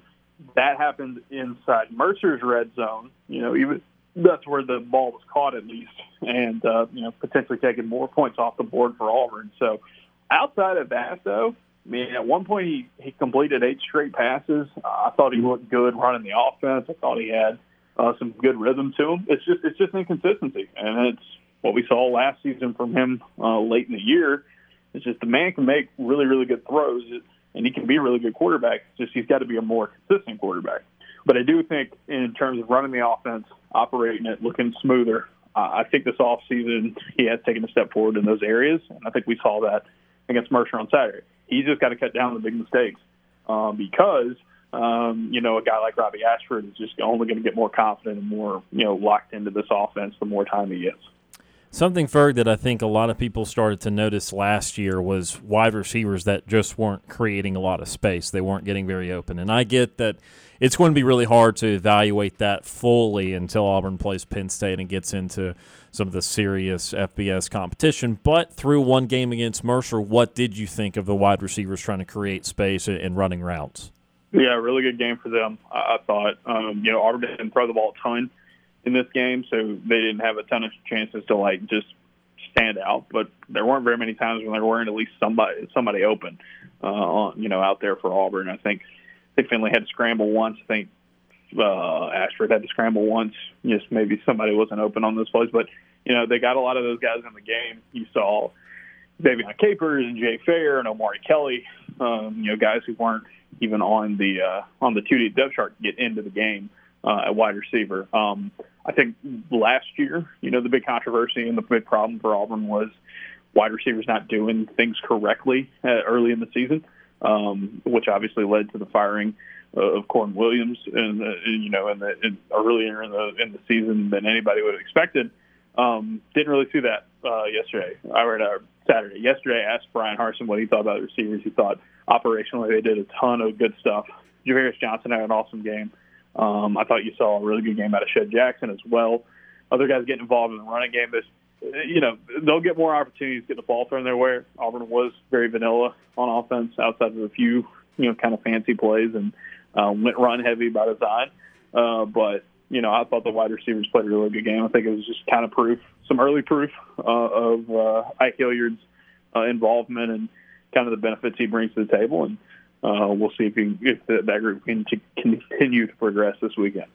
A lot of people talking about Cam Riley's big day on the defensive side of the ball with matching or exceeding the amount of tackles he had last year in just one game this year. Other than him, what did you think of some of the newcomers, some of the guys stepping into starting roles for the first time, and just kind of a good starting point for this Auburn defense? And Jason Jones down the middle of that defensive line is going to be a lot of fun to watch. He really just kind of manhandled his matchups throughout the night. Auburn's didn't allow pretty much anything in the running game most of the way. And so I think the defensive line did good at that. Secondary, I think when you started seeing some of the newer guys and younger guys getting into the game, you had some kind of breakdowns in coverage, towards the end. So they got to tighten up on that. I thought Keontae Scott played really well. Was around the ball a good bit when he was in the game. Also was, pretty good with his couple of punt returns that he had as well. So, like what Keontae Scott brings to the table for sure. But yeah, I mean, the day really belonged to Cam Riley. And then Auburn's defensive front just got to get more sacks. That's the big thing for them. Is just they got a lot of pressure. They just need to actually convert it into sacks. San Jose State might be the good opportunity for that. I don't know how many people know this because I don't know how many people watched the game or saw the box score. San Jose State gave up 7 sacks last week to Portland State, which is an FCS team. I think Auburn should be able to up that count a pretty good bit, and maybe some of the young guys get involved in that. Yeah, I was about to say, Ferg, as we look ahead to that San Jose State game, obviously San Jose State almost lost that game as well. They trailed for much of the fourth quarter. What realistically can Auburn, I guess, again, this is going to fall into another category game, so just clearly a level below what Auburn will face the majority of the rest of the season. But going from game 1 to game 2, I guess, what are some of the main things that you feel Auburn maybe just did okay in game 1 that you would really like to see them do better in game 2? Yeah, coverage, obviously, especially when guys scramble and kind of buy time. I think Auburn had a couple little breakdowns, weren't as sticky on their coverage as they needed to be. I think the first unit in the secondary did a really good job. That kind of core 4 veterans did. But when you're playing some newer guys and some younger guys, you got to be good in that effort. Like I said, need to get some more sacks. Need to take all that pressure and actually turn it into some negative plays. Would be good for Auburn. You know, cut down the turnovers on offense. Obviously, those were TJ's mistakes, but you know it comes down to the team as well. And then defensively, if you can take advantage and create some turnovers. San Jose State was one of the worst teams in college football last season at turning the ball over. They didn't have any turnovers against Portland State, and they've got new faces on their offense. But you know that's an opportunity I think Auburn needs to take advantage and just try to get some instant changes out there. Other than that, it's just continuing to develop some consistency and taking a step forward from your wide receivers, your quarterbacks, and your offensive line. And I think the running game, if the running game can have the same game that they had this past week against Mercer, I think Auburn will be in a really good spot. 24 carries for 181 yards and 5 touchdowns combined between Tank Bigsby and Jarquez Hunter. I guess my question here is we obviously feel really good about what we saw, if you're an Auburn fan, out of those two guys. Damari Alston, trying to be that number 3 back, though, was not able to break a big run. Do we expect to see more opportunities maybe for Alston at some point in the San Jose State game? Sure, yeah, I think there could be an opportunity for that. I think, by the time Austin was in the game, they were playing a lot of second-team offensive linemen, so it was getting a little tough for them to kind of create those lanes. But Auburn obviously trusts him early on to get him on the field. He can do a variety of things. I'd be interested to see if he can do some passing game stuff for them as well. But, yeah, that 1-2 punch of Bigsby and Hunter is so good that Damari Alston's opportunities might not be as prevalent, especially early in the season, but I can see them in this kind of matchup probably trying to give him a few more touches. Justin Ferguson's here with us from the Auburn Observer. Follow him on Twitter at JFergusonAU. How in the world does Auburn best navigate this quarterback situation moving forward, Ferg? Because TJ Finley, as you said, played a pretty good game outside of 2 interceptions. Turning the ball over is something that you just can't do. Robbie Ashford, we saw the running ability, the dynamics that he can bring to this offense. You've got San Jose State, and you want to be at your best before that Penn State game next week, and before you jump into SEC competition. So how does Auburn best navigate this quarterback position moving forward? Keep sticking to what they're doing so far, honestly. I mean, I think Brian Harsin and Eric Kiesau on the staff is like one of the only staffs in America that has experience making a multi-quarterback system work. I didn't think the flow was really affected. I didn't think like when TJ came in or out or Robbie came in or out, you felt like, Auburn lost their momentum on offense. I think the only times Auburn punted were the drives where Finley was the only guy in the game. There were times when Ashford, there were a couple times actually where Ashford had a big play, a big run or something, and then TJ came right back in and ripped the ball downfield and made a good play right on top of that. So it's just, I know fans are going to watch that game and say, nope, it's got to be Robbie Ashford. It's got to be Robbie Ashford. Well, number one, that's a game against Mercer. They're an FCS team. Number 2, it's really the first opportunity we've gotten to see Robbie Ashford at all at the college level. Number 3, you don't want to jeopardize your confidence in QB1 after one game where he played well outside of the 2 turnovers. So stick to what you've been doing. I think you're going to see Robbie Ashford continue to grow in this offense. I think they're going to increase his role as time goes on.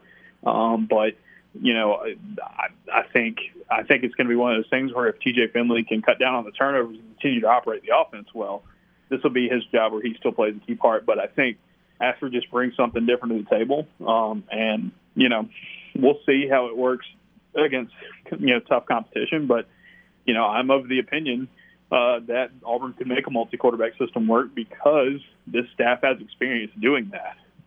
You just don't need to be quite as predictable as you might think you could be, with a running quarterback and a throwing quarterback. But as long as both those guys can do some of everything, and Auburn can go back and forth between them, and keep the flow high, and then the offense, I think they'll be fine. But don't overreact. Don't overreact to the really good game from Ashford. Don't overreact to the 2 interceptions from Finley. Stay the course and trust what you learned this offseason, what you're going to learn in these games moving forward. Ferg, let's look at college football as a whole, because we had a fun week 1. We had some beatdowns like Georgia murdering every single duck in their way. We saw the Ohio State-Notre Dame game be very competitive. We saw an upset with Florida beating Utah. We saw a North Carolina-App State game where North Carolina allowed 40 points in a single quarter and somehow still won that football game. What felt significant to you? What were you surprised about in week 1? I wasn't surprised that Georgia crushed Oregon. I might have been surprised at the scope of it. Georgia's going to be really good, guys. I don't know what we have to tell you. It's like, they lost so much. This Stetson Bennett's still a really good quarterback. They've got some freak shows at tight end. That defense is going to be loaded with 5-star talent. They're going to be really, really good. Oregon playing in the Pac-12 with a new coach, even with Bo Nix, it's a different class. And that was kind of laid bare. Some really, really fun games. Obviously, the Backyard Brawl was a ton of fun.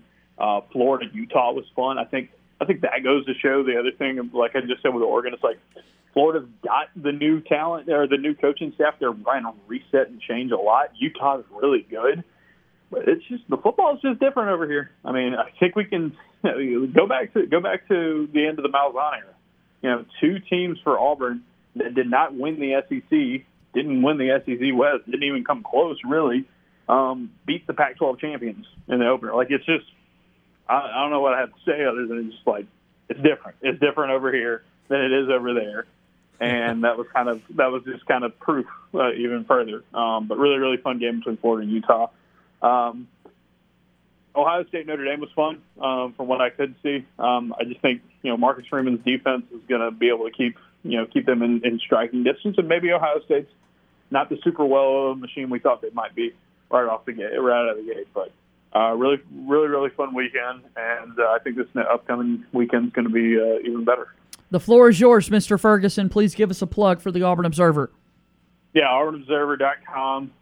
Newsletter comes out pretty much every day of the week, and a podcast as well that we do. You can listen to our recap episode with myself and Dan Peck on wherever you listen to your podcast. Those are free. Our preview podcast will come out later this week, so we look ahead to the San Jose State game, myself and Painter. You can get that with a subscription to the Observer. AuburnObserver.com. It's $6 a month or $60 a year. You get every podcast we do, and you get every newsletter that I write. So the ones this week did a film room yesterday on all of Auburn's quarterbacks. A lot of stuff in there from that one. And then today did a breakdown of Auburn's defense, what they need to improve on heading into next week. More newsletters to come, more podcasts. And if you sign up and subscribe, everything we do gets emailed to your inbox so you can read and listen on your own time. It's the easiest way to consume content, I think. And once you're in, you're in. So auburnobserver.com, sign up, pay the subscription money, and you are in. We'll see you this weekend at the stadium, Ferg. Thanks for the time today. Thanks for the visit. Yes, sir. All right, that's our good pal Justin Ferguson of the Auburn Observer joining us on the program there. Please do make sure you support his work. His film rooms are legendary, really good breakdowns and insights. And, Georgia's a really good football team. Really good football team, as are the Florida Gators, as is the SEC. They're down south, Paul. They're down south, Paul. They are indeed. Alabama, hey, they're really good. And, again, Chris from Valley called in a little bit earlier. Why in the world is the line only 20? This team is a really good football team going up against what we would call a rookie quarterback in college football in Quinn Ewers. Good football ahead this weekend, that's for sure. If you want to call in and chat with us about the state of college football, games coming up this weekend, the Auburn quarterback situation, whatever, do that. Give us a call now on Sports Call. 90-second break. We're back in a moment on Tiger 95.9 FM.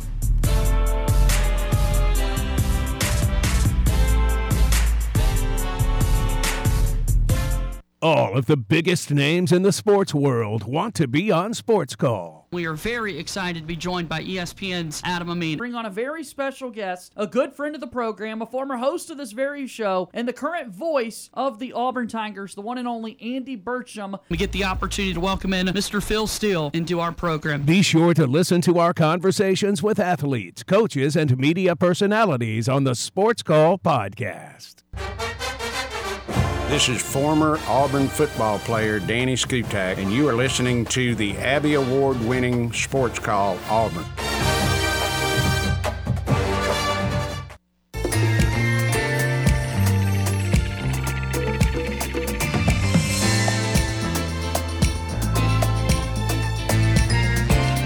Welcome back in Auburn's favorite sports talk show. Thanks again to Danny Skutak for bringing us back. Tomorrow we got a special guest coming into the studio. Philip Lolley, a longtime Auburn University Tigers assistant coach, will be on our show, breaking down all things Auburn football. Coach Lolley joins the program tomorrow here on Sports Call. Again, our podcast is brought to you by Coca-Cola. If you ever miss Sports Call Live, or if you want to hear something again, make sure you go back and listen to our show on demand wherever you get your podcasts. Enjoy an ice-cold Coca-Cola to go along with the hottest sports talk. Coca-Cola, taste the feeling. It's available wherever you get your podcasts. JJ Jackson and Ryan Lavoie here inside the house, moving forward on the program today. And Ryan, we're giving the SEC a lot of praise, as we should, for what they were able to do this past weekend. And hey, how about Vanderbilt? 2-0 for the Commodores. Now don't watch the other 10 games. Well, I was telling you, I was not of the opinion that a James Franklin type of Vanderbilt season was incoming after they crushed Hawaii, but I was thinking, all right, Missouri, South Carolina might want to watch out. And look, maybe Vandy can still win a conference game, but it was not reassuring when Western Kentucky also housed Hawaii like 42-17 or something like that this past weekend. So Vanderbilt 2-0, enjoy it. Only 2-0 team in the SEC. What do they got next?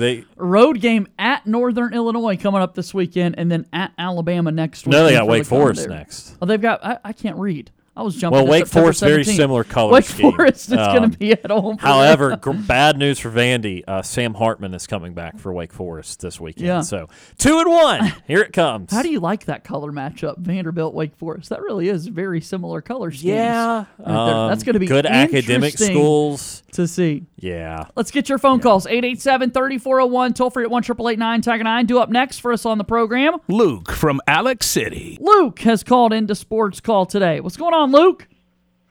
Hey, guys. How are y'all? Very well. Thanks for asking. Good.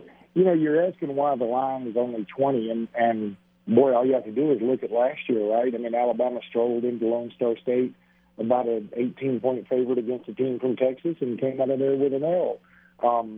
Now, a lot has changed since then. Bryce Young is a year older and wiser. I would say this Alabama team is probably overall better than that last year's team. And I'm not sure Texas has the same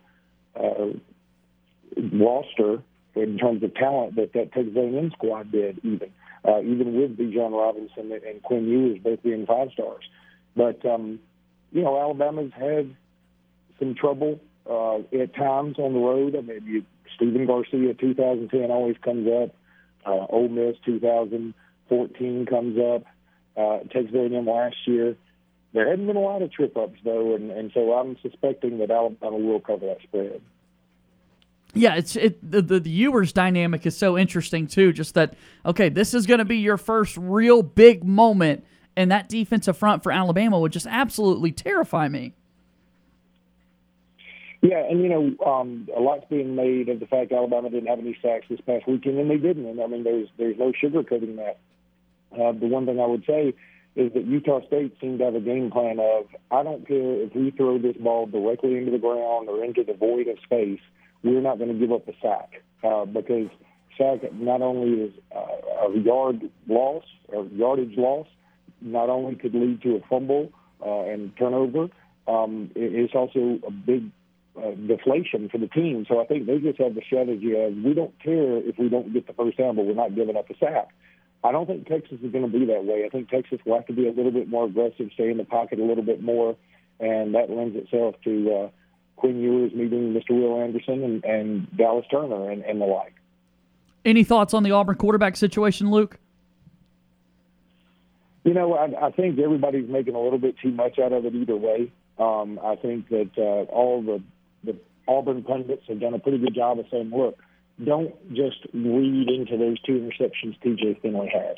I still think T.J. Finley, hey, look, of the 2 deep balls that were thrown, I thought T.J. Finley, his pass was at least as pretty as Ashford's was. Now, he did have one of the interceptions was just awful. It was just a bad read, and he just never saw the guy, apparently. But, and I think Ashford is probably more athletically gifted. I don't think there's much debate about that. However, I would pump the brakes a little bit. I would trust the coaches here and say, let T.J. Finley go out there and see what he can do this week, and then let him start against Penn State and see what happens. Penn State's defense is pretty good. It's not SEC upper tier, but it's pretty good. And so it'll be a stiff test for him. And if he can't make anything happen, then you have Robbie Ashford right there. I thought it was very interesting Robbie Ashford played so much in the second half, because whether or not they pulled him for the interceptions, and the coaches said they didn't, they sure gave the impression that they did. And frankly, I thought they would give T.J. Finley a little bit of time to make up for his mistakes. But they just wanted to go another route. And I think at this point, all you can do is trust the coaches, because, look, in the end, Mercer is not even as good as an 8A scrimmage. And that's no offense to Mercer. Just Auburn has a lot better players up and down the roster everywhere than Mercer does. So they get a better experience playing a scrimmage than they do actually playing Mercer. And so I wouldn't read too terribly much into this either way. Luke, we certainly appreciate your thoughts. Thanks for the call today. Thanks for being on the program.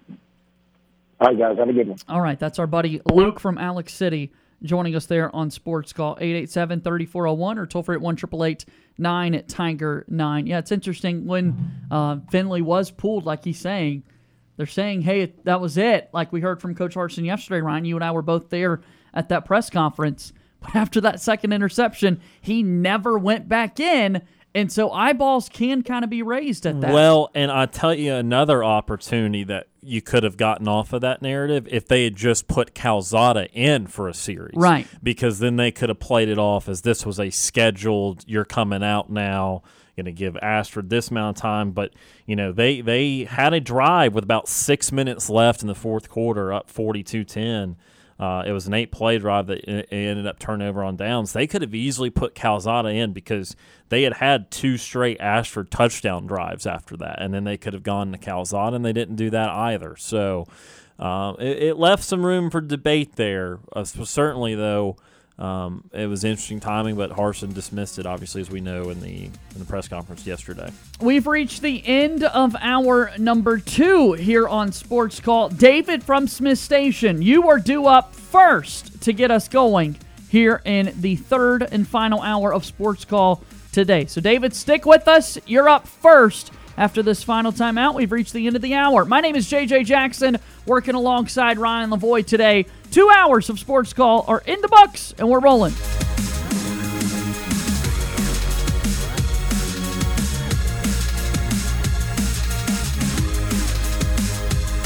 Two hours of Sports Call are finished. Don't touch that radio dial. We've got one more hour to go. Whether you're leaving work, cruising around town, or listening on demand, we've still got some fun left for you. To be part of the show, give us a call at 334-887-3401 locally or toll free at 1-888-9-TIGER-9. Auburn's first and Auburn's favorite sports talk show has been on the air since 1995 and is ready for 60 more minutes of fun. Now, let's get this hour of Sports Call started. Third and final hour of Sports Call getting started today on Tiger 95.9 FM and on the Tiger Communications app. J.J. Jackson inside the studio with Ryan Lavoie as we're making our way through a Tuesday show. 2-man booth here on the program. Just me and you, partner. We're moving right along. Yep. We're hanging in there. What been a fun show so far. It has been a fun show. Took the words right out of your mouth. What about that? We finished each other's sandwiches. Yes. Yeah, there we go. And you call that chemistry. That's what you call that right there, brother. So if you would like to be part of the show, we would love to hear your phone calls. But very quickly, let's do this. We've already finished the first 2 hours of Sports Call today. Boy, that escalated quickly. I mean, that really got out of hand fast. It jumped up a notch. It did, didn't it? It's now time for the Daily Show recap. Can you repeat the part of the stuff where you said all about the things? Absolutely, we can. It's time for your Daily Show recap here on Sports Call. And on today's program, in the opening hour, we had a great conversation with Ben Ingram, the radio play-by-play voice of the Atlanta Braves radio network. Braves open up an 8-game road stand, starting with the Oakland Athletics tonight, 1 game behind the Mets. Big-time baseball set to be played by our Atlanta Braves. We've talked with Justin Ferguson of the Auburn Observer, and a lot of phone calls, Ryan. A lot of people wanting to know what the future of this Auburn quarterback position looks like. Yeah, no, absolutely. I mean, first bits of analysis on it, and first time to actually get to see with our own eyes against an opponent that's not other Auburn players. Yeah. And so, yeah, a lot of people will get in a lot of different opinions in. All right, let's get more phone calls in here. 887-3401. David from Smith Station is on Sports Call with us now. Hello, David. Thanks for waiting. Hey, guys. How y'all? Very well. Watching the game there Saturday, and it being Mercer, you kind of got to take it with a grain of salt. But looked like to me our wide receivers is doing a whole lot better. TJ threw 2 interceptions, which I think was on him. He just didn't see the defenders. But I'm thinking our wide receivers are looking a whole lot better. Looked like a lot of improvement from last year, and which I think that's going to help us tremendously. And did we pick up another commitment from a wide receiver Thursday or Friday?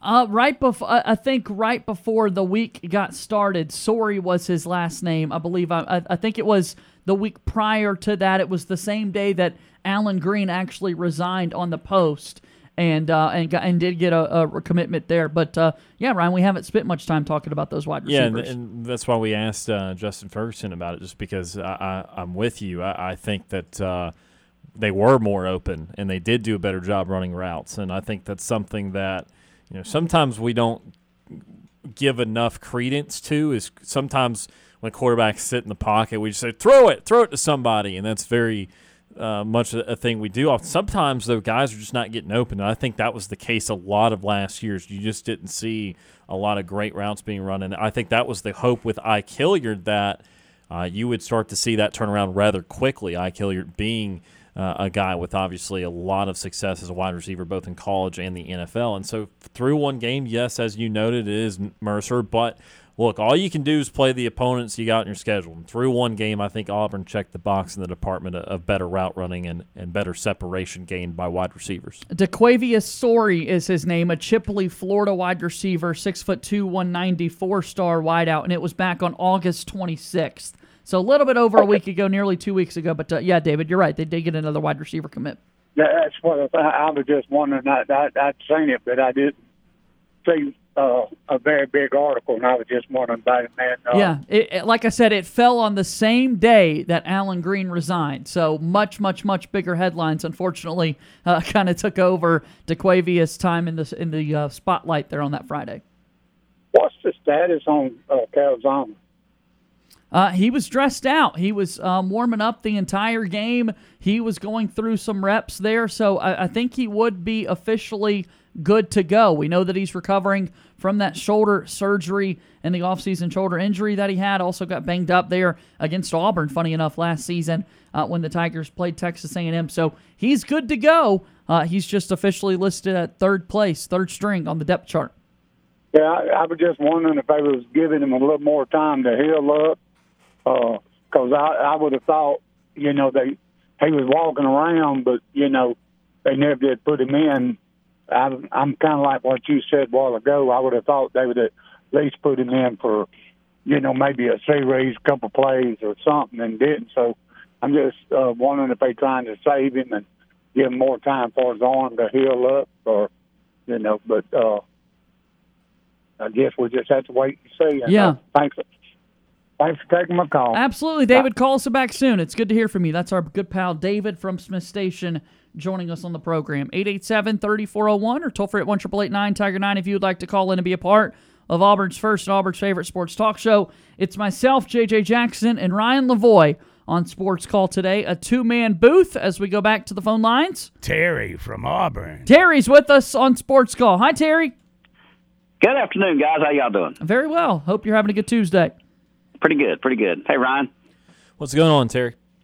Hey, was I the only guy that cringed when Justin Ferguson mentioned a two-quarterback system? Well, I'll say this. We were sitting in the press conference, too, yesterday, and that's absolutely what Brian Harsin said, is that he... Well, if he's looking for a one-way ticket back to Idaho, he just found it. Because it's never worked, and it's not going to work either. I don't care. And I'm sorry to interrupt you, Ryan, but at the same time, I'm tired of hearing it. It ain't going to work. It's never going to work. I'm tired of hearing he's the coach to make it work. We've heard that about a dozen times or more. This guy can make it work. No, he can't. He can't make it work, and it's not going to work. And let me tell you guys why Robbie Ashford not only be the best choice, but be the smartest choice at quarterback. Because Brian Harsin wants to run a pro-set offense with a smash-mouth offensive line, correct? That's his style of play, right? Yeah, that's what we've seen. Okay. Until he has time to build that offensive line in the way he wants to do it, he needs somebody who can get him out of trouble and might save his job. And Ashford certainly has shown off the ability to run, and I was really impressed with what we saw, and we know that you were kind of singing his praises all throughout fall camp leading up to the season, Terry, and you're right. I kind of have a similar reaction. I don't know that it's as strong as yours when you hear about two quarterback systems because you just don't really see that play out as frequently, and I think Ferg wisely pointed out the fact that if you're going to do that, you've got to be more dynamic than just, okay, here's Robbie Ashford, and we're going to run the football when he comes in. JJ, it's never worked. Yeah. Let me preface it. It's never worked. Yeah. Remember they tried the Chris Leak thing with Tim Tebow? And they won a national championship. Right. Well, they won, but Tim Tebow also played some halfback too. Yeah. So it never works. It's never going to work. I'm sorry, guys. It's just never going to work. I just wish people would get away from that, and that just absolutely made me cringe when he mentioned it because it's just not going to work. Yeah. It's not. And if he's looking for a one-way ticket back to Idaho, he'll get it. We will see. We'll see how it goes against San Jose State and see what the quarterback room looks like moving forward. He's got to build that offensive line, and you're not going to get that, with all due respect to the previous caller, David, by getting wide receivers. You got to get some offensive linemen in there. You got to get some guys in there who can play smash mouth and line up big boy football. And, I ain't seen a wide receiver catch a pass yet from a quarterback laying on his back. So, that's got to happen. And until that time, he needs a Robbie Ashford who's a playmaker. Right. TJ Finley's a statue. He can't move. I don't think TJ can move in a phone booth. He's a big, intimidating-looking guy, but he's not a mobile quarterback. I think that goes without saying. Yeah, no, you're right. We haven't seen much mobility from Finley at all during his college career. So, but if the offensive line is not going to protect well, that's the kind of guy you need, and that's why it should happen. And we will see how it goes moving forward for sure. And also, the running game would thrive under Robbie Ashford. Trust me. I agree. I think that we were definitely when you have a quarterback that can run plus the running backs that Auburn has, boy, that's a tough offense to stop. So we'll see if they remember, can make that Auburn played for a national title, JJ, in 2013 with Nick Marshall completing 10 passes a game. Yeah, so it can work. Right. Well, yeah, it can work, but the two-quarterback system won't work. I promise you. Take care, guys. All right, thanks for the call today, Terry. Good to hear from you. 334-887-3401 or toll free at 1-888-9-TIGER-9 if you would like to call in and be a part of the show.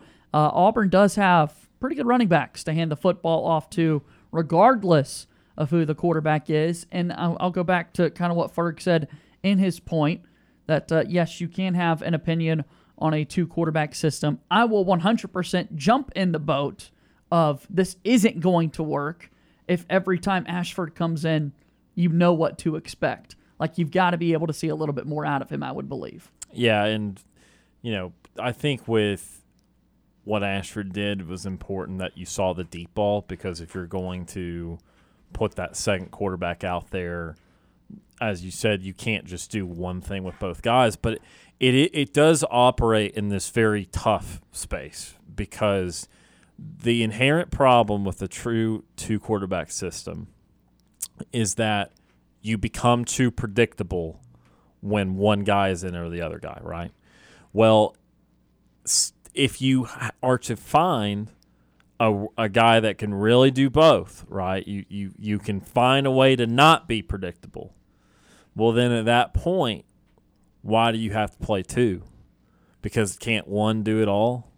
You know, I mean, do you see what I'm saying here? Yeah, like, absolutely. Can't one guy, if one guy can truly run well enough to warrant him playing, but he's shown pass well enough to be able to keep the defense guessing, does that not kind of mean that he's good enough to just play all the time? Like, I mean, and also, like, quarterback's just not a position where, I kind of like two guys. They do multiple things well. Well, nobody runs it like that. It is very hard to maneuver that sort of thing. So I don't know if I can think of a time, I don't really have the memory bank up high on two quarterback systems to tell you if it's never worked. Because I do believe Florida worked. They won a national championship. And Tebow only did really one thing. You know, he did have his jump pass. That's where it originated from.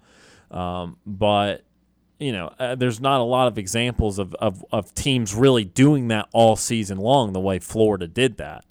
And I don't think Auburn has a Chris Leak or a Tim Tebow necessarily. So I don't know. I don't feel comfortable about a two-quarterback system either, but it depends also on your definition of what work means and if Auburn pieces together enough wins with it. And I don't know that that's ultimately what it will be. I think that's what it will be the first couple weeks here of the season, but that doesn't mean that's how it's going to finish the season.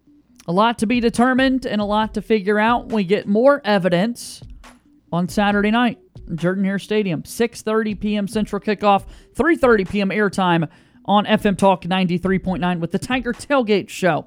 All right, we're due for a break. We're back with more after this on WTGZ, Tiger 95.9 FM.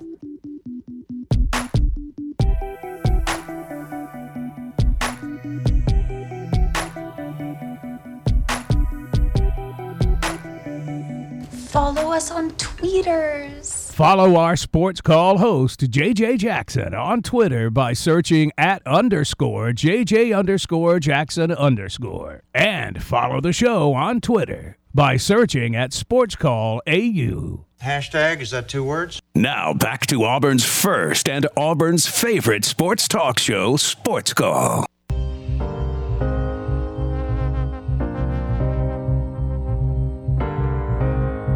Welcome back into the program. You're listening to Sports Call, WTGZ Tiger 95.9 FM and on the Tiger Communications app. JJ Jackson inside the studio with my good pal Ryan Lavoie. It's been a fun show. Tomorrow, Coach Philip Lawley will be inside our studios. Really looking forward to that visit, letting him share his thoughts so far on the Auburn season so far. Coach Lawley, so many years with Auburn football. From 1999, getting hired as the strength and conditioning coach, having titles like linebacker and DB coach, director of NFL operations, director of football external relations, cornerbacks coach, and then having a career as a defensive coordinator in the CFL. Long-time coaching career, and Coach Lawley will be on Sports Call tomorrow. So looking forward to that. If you would like to be a part of the show, you can call us 334-887-3401 or toll free at 1-888-9-TIGER-9 to be on the program. As what we want to do right now, we do this once a week, so it's fair that we do this here on today's program.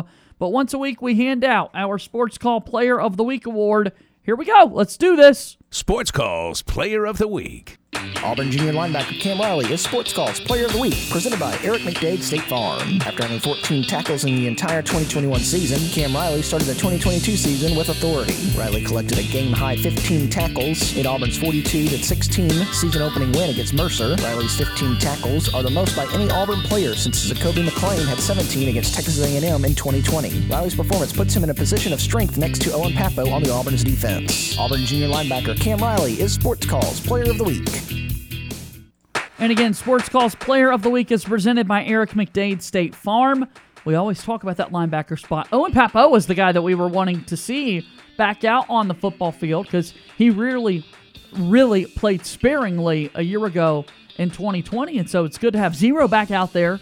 But it was number 13, Cam Riley, who had been wearing number 35 his first couple of years on campus. Now he's wearing jersey number 13, and he had 15 tackles. As we said, the most tackles by any Auburn player since Zakoby McClain had 17 in 2020 against Texas A&M. But Auburn, most years, can rely on some pretty good linebacker play.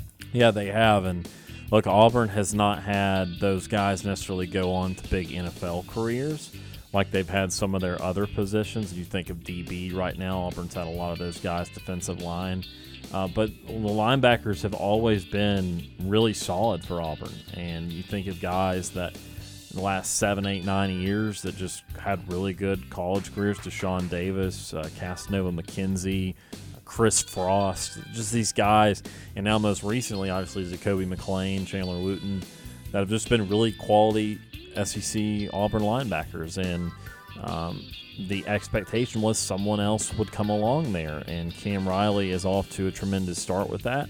You still got to see what Owen Pappoe is, if he can return to that level that he had kind of played at those first couple of years here at Auburn. But with Cam Riley, certainly that gives you someone that you feel will help steady that line of defense. And look, big first week for him. Hopefully he can follow it up and Auburn can continue to get production at the linebacking position. Absolutely fun stuff from Cam Riley, our Sports Call Player of the Week, here today on the program. All right, as we move forward here on today's edition of Auburn's First and Auburn's Favorite Sports Talk Show, something else that we always do each and every day is we make sure that we recognize our birthdays in sports. It's time for today's Birthdays in Sports. Yes, Birthdays in Sports here today on September 6th, 2022. Birthdays in Sports is brought to you by Max Credit Union. Make sure you stop by Max Credit Union. They've got one location on Gay Street in Auburn, also a spot on Frederick Road in Opelika for all of your banking needs. Stop by and visit Max Credit Union. We gave birthday shout-outs yesterday to Mr. Greg Lavoie. Ryan's father got a birthday shout-out on the program yesterday, as did Eric McDade, our good buddy from Eric McDade State Farm. I'd like to give a happy birthday shout-out to my dad. My dad is celebrating his birthday today. Does that mean I give him a birthday shout-out since I was on the show yesterday? So yeah. Happy birthday, Dr. Jackson. There we go. A wonderful father and someone that has been great in his profession. Yes. Someone that JJ looks up to. And we hope he's having a great birthday. Indeed. Today. Thanks for that, Ryan. Yeah, happy birthday to my pops. He's celebrating his birthday today. John Wall has his birthday as well, a 5-time All-Star, number 1 overall pick of the 2010 NBA Draft. He's 32 years old today. Plays for the Clippers now. We've got Mark Andrews, a tight end for the Baltimore Ravens, is celebrating his birthday today. Pretty good target, played at Oklahoma. Lamar Jackson. He's going to be Jackson. thrown to a lot this year with Hollywood Brown no longer in Baltimore. Great point. Yeah, he's going to get a lot of targets. Mario Addison, a defensive end for the Houston Texans, spent 8 seasons for the Carolina Panthers, started at DN for the Panthers on their Super Bowl 50 team. He gets after the quarterback quite well. He's from Birmingham. Mario Addison played college football at Troy. Happy birthday to Mario Addison today. And then we've got a couple of, one more basketball birthday. Joe Harris, the sharpshooter, formerly of the Virginia Cavaliers in college basketball, now playing for the Brooklyn Nets. A little bit injured last season, making a full recovery. He's got, some good passers on his team. Space the floor, catch and shoot. That's what Joe Harris will do this upcoming season. And then, Ryan, how about I present you a pair of first basemen celebrating their birthdays today. Derek Lee and Mitch Moreland are celebrating their birthdays today on the baseball diamond. I mean, Moreland, good left-handed power for a few years there with Texas, but Derek Lee with the Marlins and the Cubs, quality first baseman for a long time. Derek Lee, like half a season with the Atlanta Braves, and way the past Yankees his prime. Maybe at the end, Yeah. Good stuff. Tall guy. A lot of first basemen are. And spells his name interesting. Derek. Derrrek. Yeah. I don't see many Derricks spelled that way. I didn't know that. Derrek. Derek Jeter or Derek Carr, Derek. Got a couple of Derricks, D-E-R-R-I-C-K, but Derek Lee, D-E-R-R-E-K. I've never spelled someone's name before on the birthday segment, but there's a first for you here on Sports Call. Oh, that's wonderful. All right, we've got to take a timeout. Again, happy birthday, Dad. I wanted to give him a shout-out here on September 6th, 2022. All right, let's take our next break here on the program. We continue here on Tiger 95.9 FM in a moment.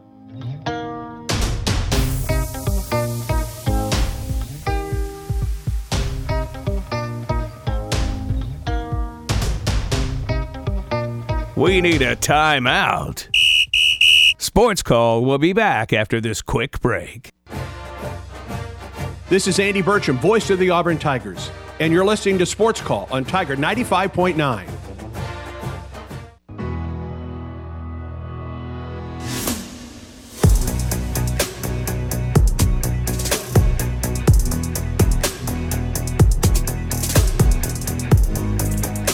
Welcome back into the program as we move along and start to close out today's edition of Auburn's first and Auburn's favorite sports talk show. It's been a fun Tuesday show. And again, if you missed any of it, the best part about our show is you can listen to every single second on the Sports Call podcast, brought to you by Coca-Cola. If you ever miss Sports Call Live, or if you want to hear something again, make sure that you go back and listen to our show on demand wherever you get your podcasts. Enjoy an ice-cold Coca-Cola to go along with the hottest sports talk. Coca-Cola, taste the feeling. Again, I'm JJ Jackson with Ryan Lavoie, and we've got some Braves baseball back tonight. After a day off yesterday, traveling across the country, they're in Oakland, taking on the Athletics. As our good buddy Ben Ingram said when he joined us earlier in the program, the team's actually staying in San Francisco and traveling each day to Oakland to get to the ballpark, which is rather interesting because they're staying in San Francisco. This weekend they're going to go to Seattle, and then they're going to come back to San Francisco and actually play the San Francisco Giants at the start of next week. But they've got 2 games coming up against the A's on the road starting tonight. They already beat them twice when they played in Truist Park, and Kyle Wright is going to get the baseball for Atlanta. Acuna will be your DH for the Braves tonight. They'll be very familiar with San Francisco after this road trip. No kidding. Yeah, they only played 2 with Oakland. You really want to sweep it. I know the Braves just swept another series with Miami, but Oakland is a horrible offensive team. As been said, you will see Shea Langoliers, and that will be interesting. And Langoliers has been okay. I mean, compared to the rest of Oakland's hitters, he's been better, but not incredible so far. And you're just trying to keep going here, and you know you got a month left. You're trying to get to the end of this month where you've got New York again and Atlanta, and you want that series to mean a lot, and you're just one back, so you got to keep it right here. I would still expect New York to play better baseball than they did against Washington this past weekend, where they lost 2 out of 3, and Atlanta, they're trying to get Ozzie Albies back. He's been rehabbing. Still trying to figure out the outfield situation, which is what we asked, or one of the things we asked Ben Ingram about. And Marcell Ozuna is in the lineup again tonight for Atlanta. He is in left field as Acuna DHs, and I just think that Ronnie's knee, I just think it's kind of getting worse throughout the year if you kind of read between the lines and what they're having to do. And maybe he just pushed himself a little too much when he first came back, and he's been, he was stealing a lot of bases, running a lot, and just trying to do everything like nothing ever happened, and you appreciate that, you admire that, but at the same time, maybe it's just taking a toll, and he's going to really enjoy the offseason to try and get that knee back right. But in the meantime, you're going to be juggling a lot of things, and unfortunately, the down thing for the Braves is just that their outfield has just not worked out well this year. Thank God for Michael Harris. He's been awesome, and he is probably going to win NL Rookie of the Year if Spencer Strider doesn't strike his way out to getting back to him. But between Acuna's injury and the fact that Adam Duvall was struggling and then he got hurt, Eddie Rosario couldn't see, and he's still not hitting now that he's come back. He's still hitting under 200. We could bring in Robbie Grossman, which wasn't supposed to be a big acquisition, and it hasn't been, even though he's had a couple timely hits and people got excited early on. I mean, the reality is, I looked it up, Robbie Grossman's hitting an even 200. He has not hit well either. And so back to Ozuna, who had 4 hits in the last 3 games, and they're just trying to figure out the right combination of outfielders. We'll see if Vaughn Grissom can learn the position enough to play some left when Ozzie Albies comes back. So every team has its issue. I think the issue you're pinpointing for the Braves here is just some of that outfield on a day-to-day basis, and maybe just the fact Kenley Jansen's lost a little bit of touch here the last few weeks. He's had some rough outings and has been in some precarious positions. But other than that, look, Braves have still played wonderful overall. They've cut it to a game, and look, New York's still on a 100-win pace. It's not like the Mets have just tanked here. The Braves have had to play really good baseball to catch up, so we'll see what this last month brings. You mentioned Grossman, 200, the batting average with the Braves. Yuck. Not great. No. Very, very, very yucky and not fun to watch. I will say, I wanted to give some love here. You and I had the unfortunes of, enjoying each other's company, watching some sports together when the St. Louis Cardinals had a walk-off walk against the Braves. Grossman did give Atlanta a walk-off walk victory on Saturday against the Marlins. It was like, great job, don't swing the bat. Yeah, his intimidating presence. Like, how much do you celebrate the walk-off walk? Good eye, kid. You kept it on your shoulders. Exactly. Literally anyone could have, Didn't swing at all. So it was good patience, I guess, but I think it, again, underscores that, the reason Marcell Ozuna's in the lineup is because, okay, if they're all going to hit around 200, because Ozuna's hit about 218 this year, at least Ozuna can hit it out of the ballpark. And I know that playing him in left is not ideal because he can't field at this stage in his career at all. But, Rosario and Grossman are better.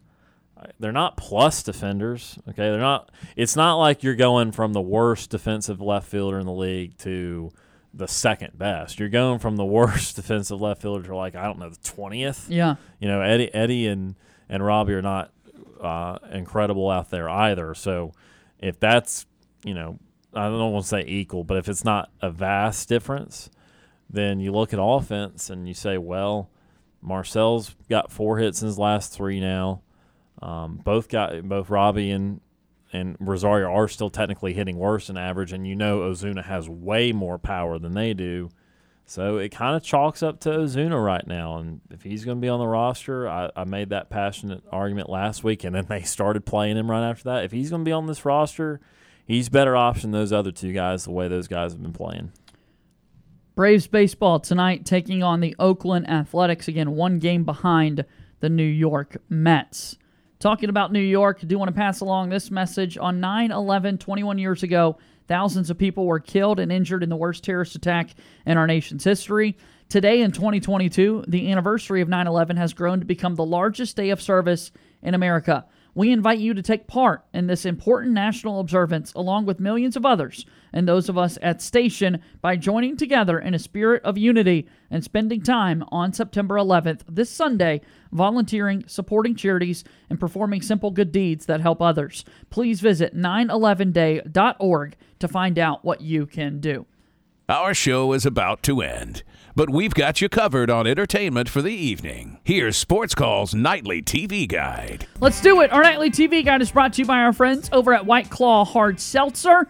You can always see the Nightly TV Guide on our Twitter feed each and every day at Sports Call AU on Twitter, Ryan. I'm now making these graphics for it, trying to figure it out.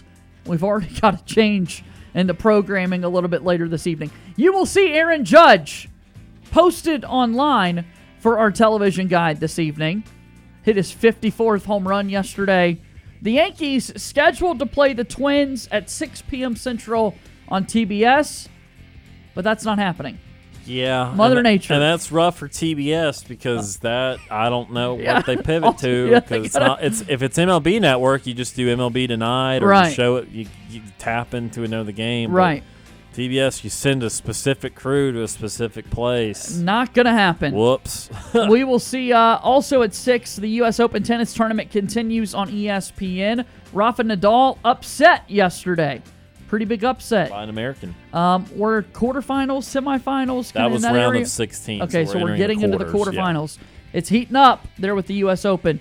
Ant-Man and the Wasp, 6:30 on FX. Paul Rudd does a great job in that role. Amazing Marvel Dad character. loves that movie. Good stuff. I like that movie. I'm glad he likes it too.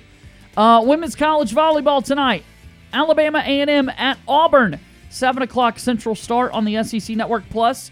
Tigers are 4-0 to start the year. They had a 6-day break. They did not play this past weekend. A little rare that they already had a weekend off, but they're back in action, taking on in-state Alabama A&M a little bit later tonight. And then the Braves are at the Athletics. First pitch set for 8:40 p.m. Central Time on Bally Sports South. That's your nightly TV guide brought to you by White Claw Hard Seltzer. Ryan Lavoie, the time is greatly appreciated. See you tomorrow on the program, man. Enjoyed it, man. That does it for today's edition of Sports Call. Thanks to Ben Ingram and Justin Ferguson for joining us here on the program. Alongside Ryan Lavoie, my name is JJ Jackson. Our show is over. Thank you and good day.